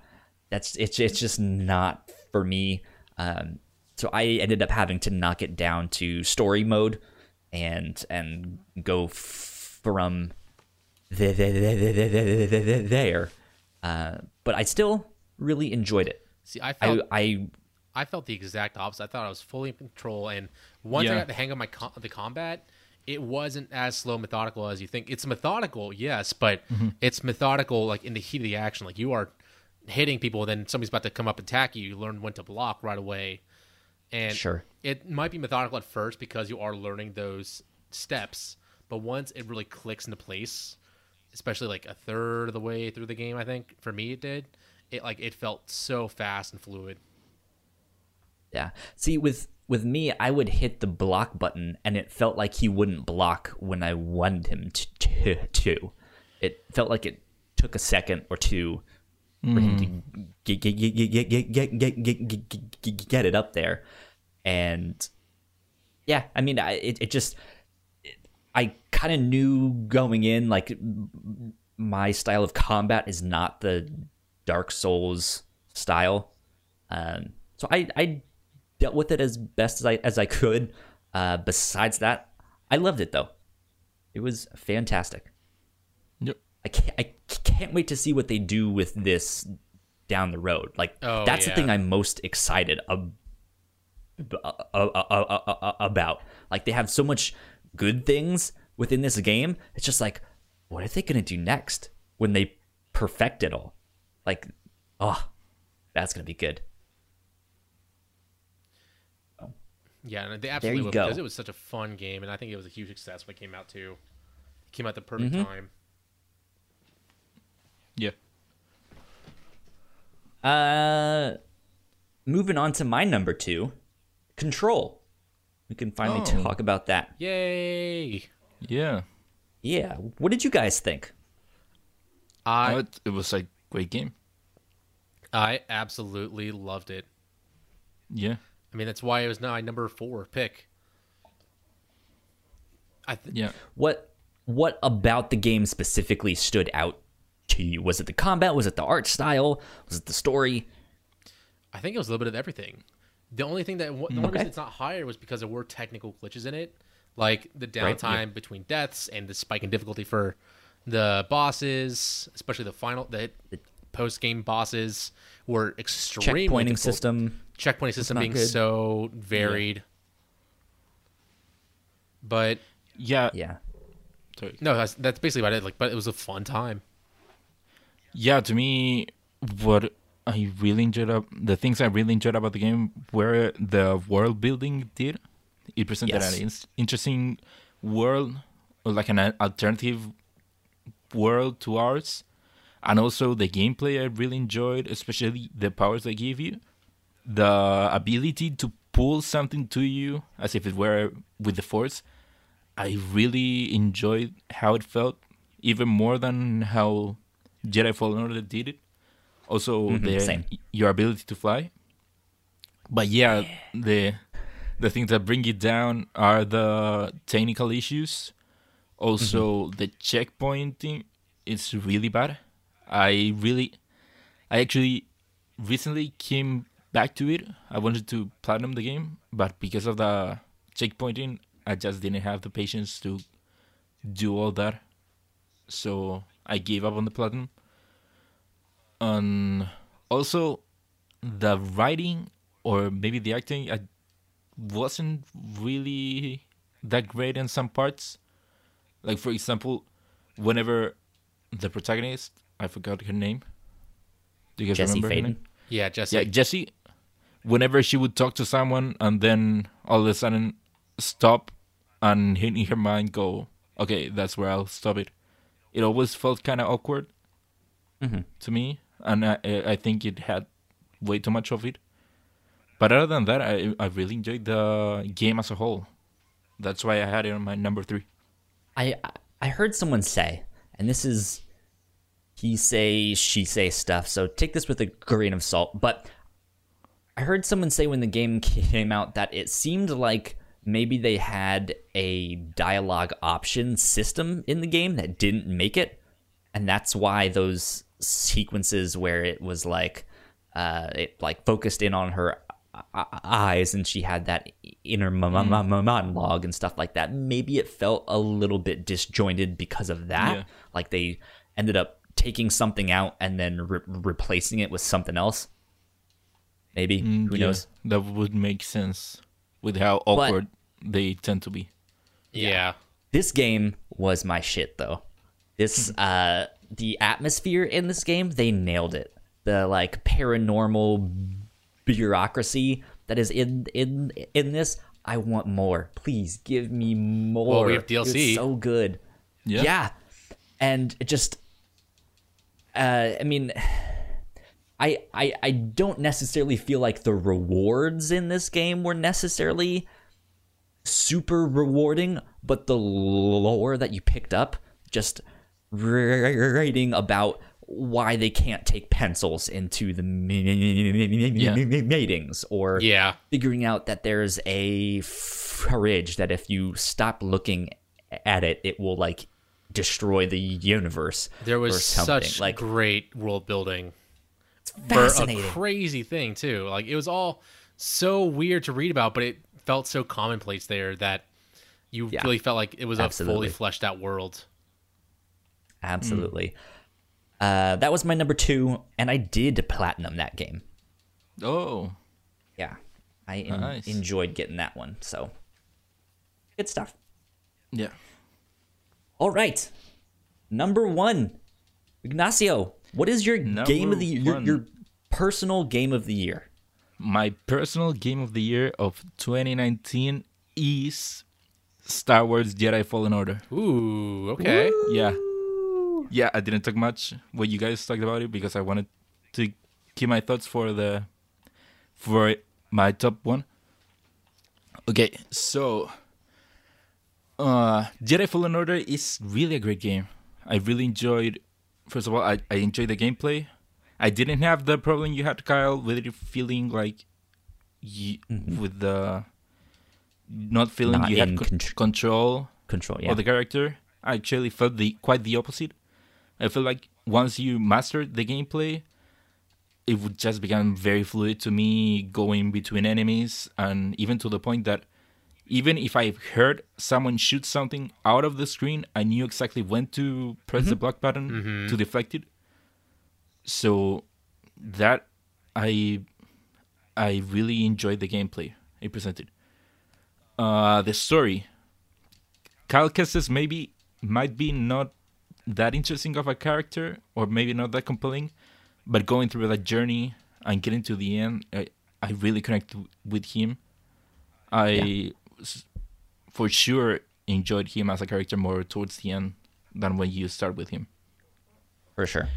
Yeah, I think as a Star Wars story, I haven't watched Clone Wars that much, so I only have the movies to compare, but I think it might be my favorite Star Wars story, for sure. Cool. Going through the world, finding all the secrets, finding all these echoes with stories about people that were there. I really enjoyed that. And yeah, that's pretty much it. I really loved that game. I think it might have been the only game this year, other than Kingdom Hearts 3, where I couldn't stop thinking about the game. Like, even when I wasn't playing, I really wanted to keep playing it. Yeah. And this year, I only had that feeling with Kingdom Hearts, other than this. So that's why it's my number 1 game of the year. Good stuff. Yeah. Awesome. Good stuff. Mick. Great stuff. So, What about you? I have a feeling I know what it is. guess.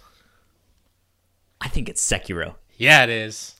This I game. was about to guess. This game came out of nowhere. I bought it because of the Game Awards and getting Game of the Year nominations and wins, and I just had to play it, especially after playing Fallen Order. And I am so surprised about how much I'm hooked on it. And I think me not playing Dark Souls or Bloodborne before really has helped, because when looking about it online, people who complain about it the most are the ones who played Dark Souls and Bloodborne, because the combat is nothing like those games. It is all about blocking and being in the combat and being stealthy as well, and not just roll to win and iframes or whatever the hell that is. It's you are going in there with your sword, you are taking enemies out one by one, and then when it's about one or two left, you are going in there and fighting your heart out, blocking their attacks, waiting for them to lose their parry meter so you can get a death blow on them. And let me tell you, this game is gruesome too. Like, death blows are you stabbing your sword in them and blood spraying out. But the way the game progresses too is you have abilities, you have skill trees. You're not just getting attack. You upgrade your stuff, your health and your attack by killing enemies and killing bosses. It's not just through experience points. Through experience points, you're getting special abilities, like you can use somebody's blood as a spray to hide yourself again and get another stealth kill on somebody. And the game teaches you so well all these mechanics, because there's bosses that really hammer home like what you need to do. For the first boss, it's fairly straightforward because it's just teaching you can run and dodge, but also here's grappling points, because you lose your arm in the first 10 minutes of the game and you get this ninja tool that has a grappling hook, and you can get other abilities like throw shurikens with it, pull out an umbrella, throw firecrackers, make it be a flamethrower to kill enemies. And that boss is like, you can use your firecrackers to really whittle down this guy's health or his stamina meter to get a death blow on him. And then another boss later on, Genichiro, is telling you cannot dodge my attacks. You better deflect them, and you better deflect them fast enough, because it's going to take a long time for you to get my health down. But it's not going to take nearly as long for you to get my stamina meter down so you can kill me. And then you learn later on, it's not just about getting stamina kills. It's not also just about getting health kills, because both those lead to a death blow. It's one also affects the other. The higher your health, the faster your stamina regens. So, and also the same for enemies. So you're whittling down their health so you can keep their stamina meter from regenning and being aggressive that way. It all culminates into a fantastic game that is very tough, yes, but when it clicks, it really clicks. And I have like 2 bosses left now. One is the super boss and one is the final boss. And I can't wait to beat them and try and get the endings. Okay. And plus, the story is really good too. It's hard to explain, but it's like a story about how you're trying to stop immortality in the world. Wait, what? Interesting. So you're basically this guardian of this young lord whose blood causes you to not die. Okay. Which is Shadows Die Twice. You have the ability to come back in combat and keep going. But you also learn that you coming back more than once is starting to affect the people around you. Everybody has this disease called dragon rot, and the more you come back, the more you're pulling their life force, making them more susceptible to this disease. And when they do succumb to dragon rot, you are not longer able to do their side quests. It's harder to get help from them, and it's just affecting them more. There's ways to cure it, but that's a limited way. And so you and this young lord who can't get hurt, can't die, and is being chased by these other enemies like Genichiro and other people who are experimenting with trying to get immortality. You both are agreed that enough is enough. You have to end this. And so it's this long quest to cure immortality through this young lord. Interesting. Yeah. I mean, I'll definitely try it out at some point. I would say stick with it if you can. It's definitely tough. Tougher than most games. Tougher than Fallen Order. But I think the parrying system is way better. It teaches you like what the best times are. You learn just by watching enemy swords. You know when to parry. And it really is a fantastic game. A really well-made game. And plus, there's a lot of exploration elements in it too. And side bosses and other bosses are really fleshed out. So yeah. Cool. Cool. Good stuff. My number one is Death Stranding. Okay. I really enjoyed this game. I tried to not get too deep into the conversation as it was coming out, because this was dominating all of the conversations, and I didn't really want to go in like spoiled. I had seen enough to know that like I think I'm gonna like this. And then at one point it got to a bit like, well, I don't know if I'm gonna like this. And then the one thing that got me interested again was the conversation, was this idea that so many people were so conflicted with this game. Some people loved it. Some people thought this was garbage. And it was like, no, there's no way it would be on anyone's top 10 list. And there's some people who was like, this is the best game I've ever played. This is amazing. And I don't know if it was, the best game that's out there or stuff like that. But I think in 2019, this was an experience that I don't think I've ever had before. And I really enjoyed. I remember talking to Ignacio after I had beat the game and basically saying, this is a game that's a giant metaphor for depression. Like, this is the story of Kojima, of what happened when his world was destroyed and he could basically no longer do what he had to do. All of his connections in the industry were basically taken away, and now he has to start from scratch. He has to rebuild all of that. And that, I think, is the kind of personal storytelling that I really want from a game. Like, tell me, what was your journey through that like? That's what I really want to investigate. Because I don't think we see things like that in video games all that much. Sure, we have games about depression or mental illness and stuff like that, but we don't on this budget or on this scale or with this much attention. And it's interesting to see him tell his story through all of this metaphor, through this dreamlike world, and I was fascinated.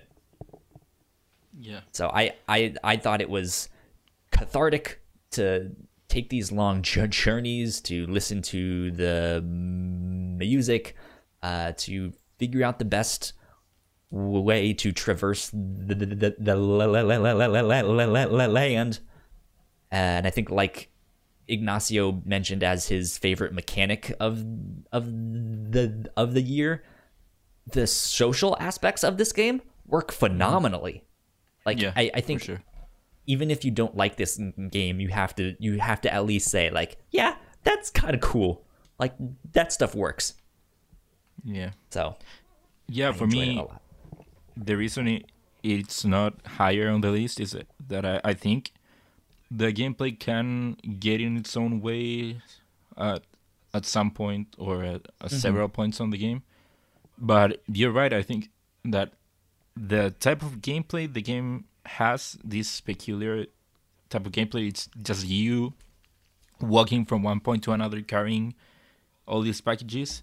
It does kind of build into this idea of you trying to reconnect other people or even yourself, as you find out later all the problems Sam has in its life and how this journey helps him. And also, traveling by yourself through this kind of like destroyed world, or at points you feel very lonely in your game, but you also feel connected to other people, seeing all these other structures. So that's a very peculiar thing. You feel alone, but you also feel like you're not alone in your journey. So that I think does help into the narrative that it presents. Also, the world it creates, even though at first it kind of seems like it's just random stuff that came from Kojima's mind that you just have to go with. By the end, it all makes sense to you. That's one of the things that had me worried, that I wouldn't actually understand everything by the end. But the game does a great job, in a way, explaining what's going on and why certain characters are the way they are, why their motivation is what it is. So that's why Death Stranding is a great game, or at least its story and the mechanics it presents are great. Right. Cool. Yeah. Good stuff. I want to try this game eventually if it's on sale, but when it first came out, it just did not intrigue me at all. So, I mean, hearing you guys talk about it, though, it sounds awesome. But just watching the gameplay, watching everything else, it's just like, it's cool. Yeah. Just not for me. Yeah, that's why I think the gameplay can get in its own way a lot. Because it isn't very appealing just walking from one place to another. And I feel like when I say that the game is very long, it isn't that long games can be good or that it's necessarily bad, but I think most of the time it's taken by you just walking from one point to another, doing practically not much, just walking. So I can see why why the gameplay can steer people away from this game. Right. Yeah.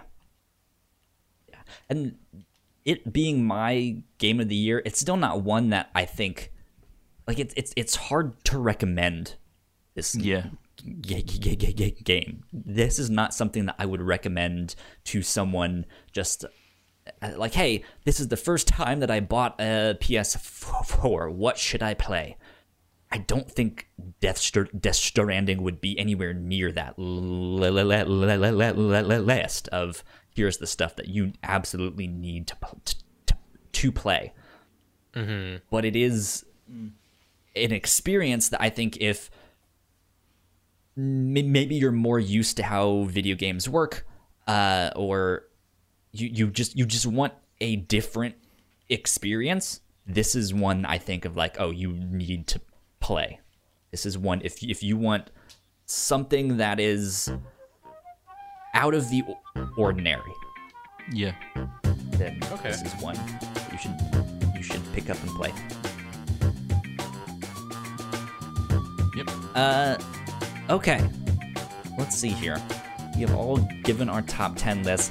Here's what we'll do. We will take a short break so I can tally up all of this stuff. And we will return in just a bit, and we will announce what our top 10 list is, and we will work out any ties and make any changes to it that we deem necessary. We will be right back.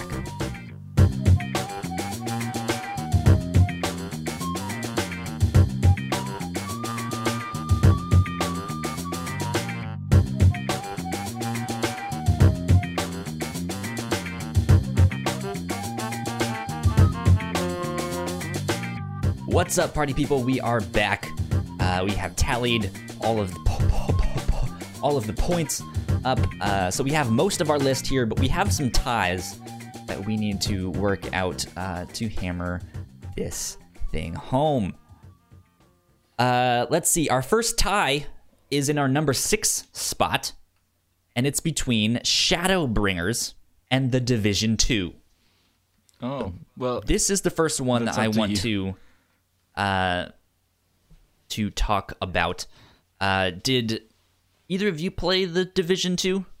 I did. Yes, I played it for like a week or two, and I jumped it. I didn't enjoy it much. Yeah, I thought it was okay, but I think the whole stuff with the Ray being overly difficult was too much of a hindrance, and that's when I fell off of it. Cool. I am willing to concede The Division 2, so it will get bumped down. Okay. Yeah, I think Shadowbringers is like the ultimate culmination and really pushes the MMO market forward. Yeah. Yeah. I'm cool with that. Okay, next tie we need to work out is between Luigi's Mansion and Life is Strange 2. That's a weird one. Yeah, I don't know because I um, wasn't very high on Luigi's Mansion, so I don't know. I didn't play Life is Strange. Well, I think Luigi's Mansion plays better to a mass audience. Mm-hmm. It's a little more kid But friendly. I think Actually, Life is it's a Strange lot plays more. to much more serious topics. Yeah, it's a much more niche thing. Oh man, I would concede to Life is Strange. I know a lot of people who are really on top of it and love it. So, okay. I mean, Luigi's Mansion is fun. It's just not revolutionary. That's true. Ignacio, would you be okay with that? Yeah, I could go either way. Okay. I will put Life is Strange 2 just above Luigi's Mansion. 6. Okay. That means those guys get cut. They don't make the top 10 list. Bam. We have our list. Bam. I'm going to read this out starting with number 10. If you guys want to take a moment to think on it after I read all of this in case you want to change something, you can make an argument for that. Or if you have no changes, let me know. Okay. Number 10 with 6 points was Luigi's Mansion. Luigi's Mansion 3. Which means Life is Strange 2 is our number 9, also with 6 points. Coming in at number 8 is Judgment with 7 points. Nice. Coming in at number 7 is The Division 2 with 8 points, which means Shadowbringers is number 6 Yeah. with 8 points as well. Our number 5 with 10 points is Sekiro. All right. Wow. Number 4 is Kingdom Hearts 3 with 15 points. Should have been higher. Our number 3 is Death Stranding with 16 points. Okay. Good. Number 2 is Control with 24 points. Sounds right. And number 1, Star Wars Jedi Fallen Order with 26 Yeah. points. All right. Yeah. So what do you guys think? Was there something that stood out as like, oh, that shouldn't be on there, or those should be switched, or anything like that? No, I think it's a good list. It really reflects all of our varied tastes. Yeah. Okay. I mean, personally, I would change some stuff, but that's just me. Yeah, For I an know overall, one that you would I want to was- change. No. I can. Well, leave I mean, Kingdom Hearts hey. there. Look, Death Stranding had 16 points. Kingdom Hearts had 15. We get these No, points based on where they were in our personal top 10 list. Yeah, no, I wasn't talking about Kingdom Hearts. It can stay there. It's fine. Okay. I can let that one go. Is there something else you want to be like, hey, let's bump this one up a bit? I mean, Judgment was the one I was thinking about, just because like I said, I really enjoyed the story at the end, and also Okay. I wasn't very high on the Division 2, but I know that you were into the game, so we can leave it there. Yeah, I agree. In terms of Yakuza, how does this sit with like how polished it is, or Oh, very polished. As Yeah? polished as any other Yakuza game. okay, Yeah, for sure. interesting. I'm just wondering if that makes any kind of impact on if we want to switch those. Nah, you can leave it there. It's fine. Okay, going once, going twice, Final answer. 3 times sold. That is our Game of the Year list. Yeah. Game of the Year, Star Wars Jedi Fallen Order. What a great game. Yeah. Congratulations. Congratulations to Respawn for putting Yeah. that out too, because that was something that they we're like, kind of want to try something new. We know what we're good at. I think it can translate to this stuff, and they made something fantastic. Yeah, they made a great Star Wars game, but isn't something we've gotten recently. No. Agreed. Agreed. Okay. Next, well, let's see. Ignacio, you are going to be going to the United States here in a little bit. Are you going to be here with us this next week? No, because the times don't match up, so I'll probably be still flying when we record the podcast. So no, okay, I won't be able. Cool. Okay. Well, it's going to be me and Mick Yeah. next week then. We can hold You Hold two it can. down for the first regular episode of 2020. I believe We will be back At least somebody does. then. Until then, Ignacio, Yeah. where can they find you on the internet? Well, you can find me on Twitter at Ignacio Rojas B. That's IGNACIOROJSB. That's my name. There you go. And Mick, Yes. where can they find you? Anywhere as the Nanobiologist or on Twitter as DA Nanobiologist. Cool. You guys can find me at Kyle Springer on Twitter and Instagram. If you guys want to stay up to date with us here at The Whatnots, we are at The Whatnots on Twitter. You guys can also go check out our website, thewhatnots.com. I mentioned our Patreon, patreon.com/thewhatnots, in case you guys want to support what we do here. I do want to mention that we are literally $1 away from reaching our first goal on Patreon, which is a humble $15 a month. If we can get that covers, I think, our hosting costs for the podcast. So it's like the most basic of basic things covered. So if you like what we do, toss a coin to your podcasters. Toss a coin to your podcasters. Yeah. Friends of humanity. Hey, you great. listening out there? I know you have $1 somewhere out there. Why don't give it to Pocket us? change. And if you Come on. don't, pickpocket somebody. Change. Yeah. And hey, you out there with the life savings, you don't need that. You don't have a life. What are you saving for? Give it to us. And if you don't have a life saving, I'm sure you know someone that does. Exactly. Until next week, we have been the Crossplay Podcast. I have no idea where I was going with this ending here, so I just kind of stumbled into that one. We will see you guys next week. Bye. Adios. Later.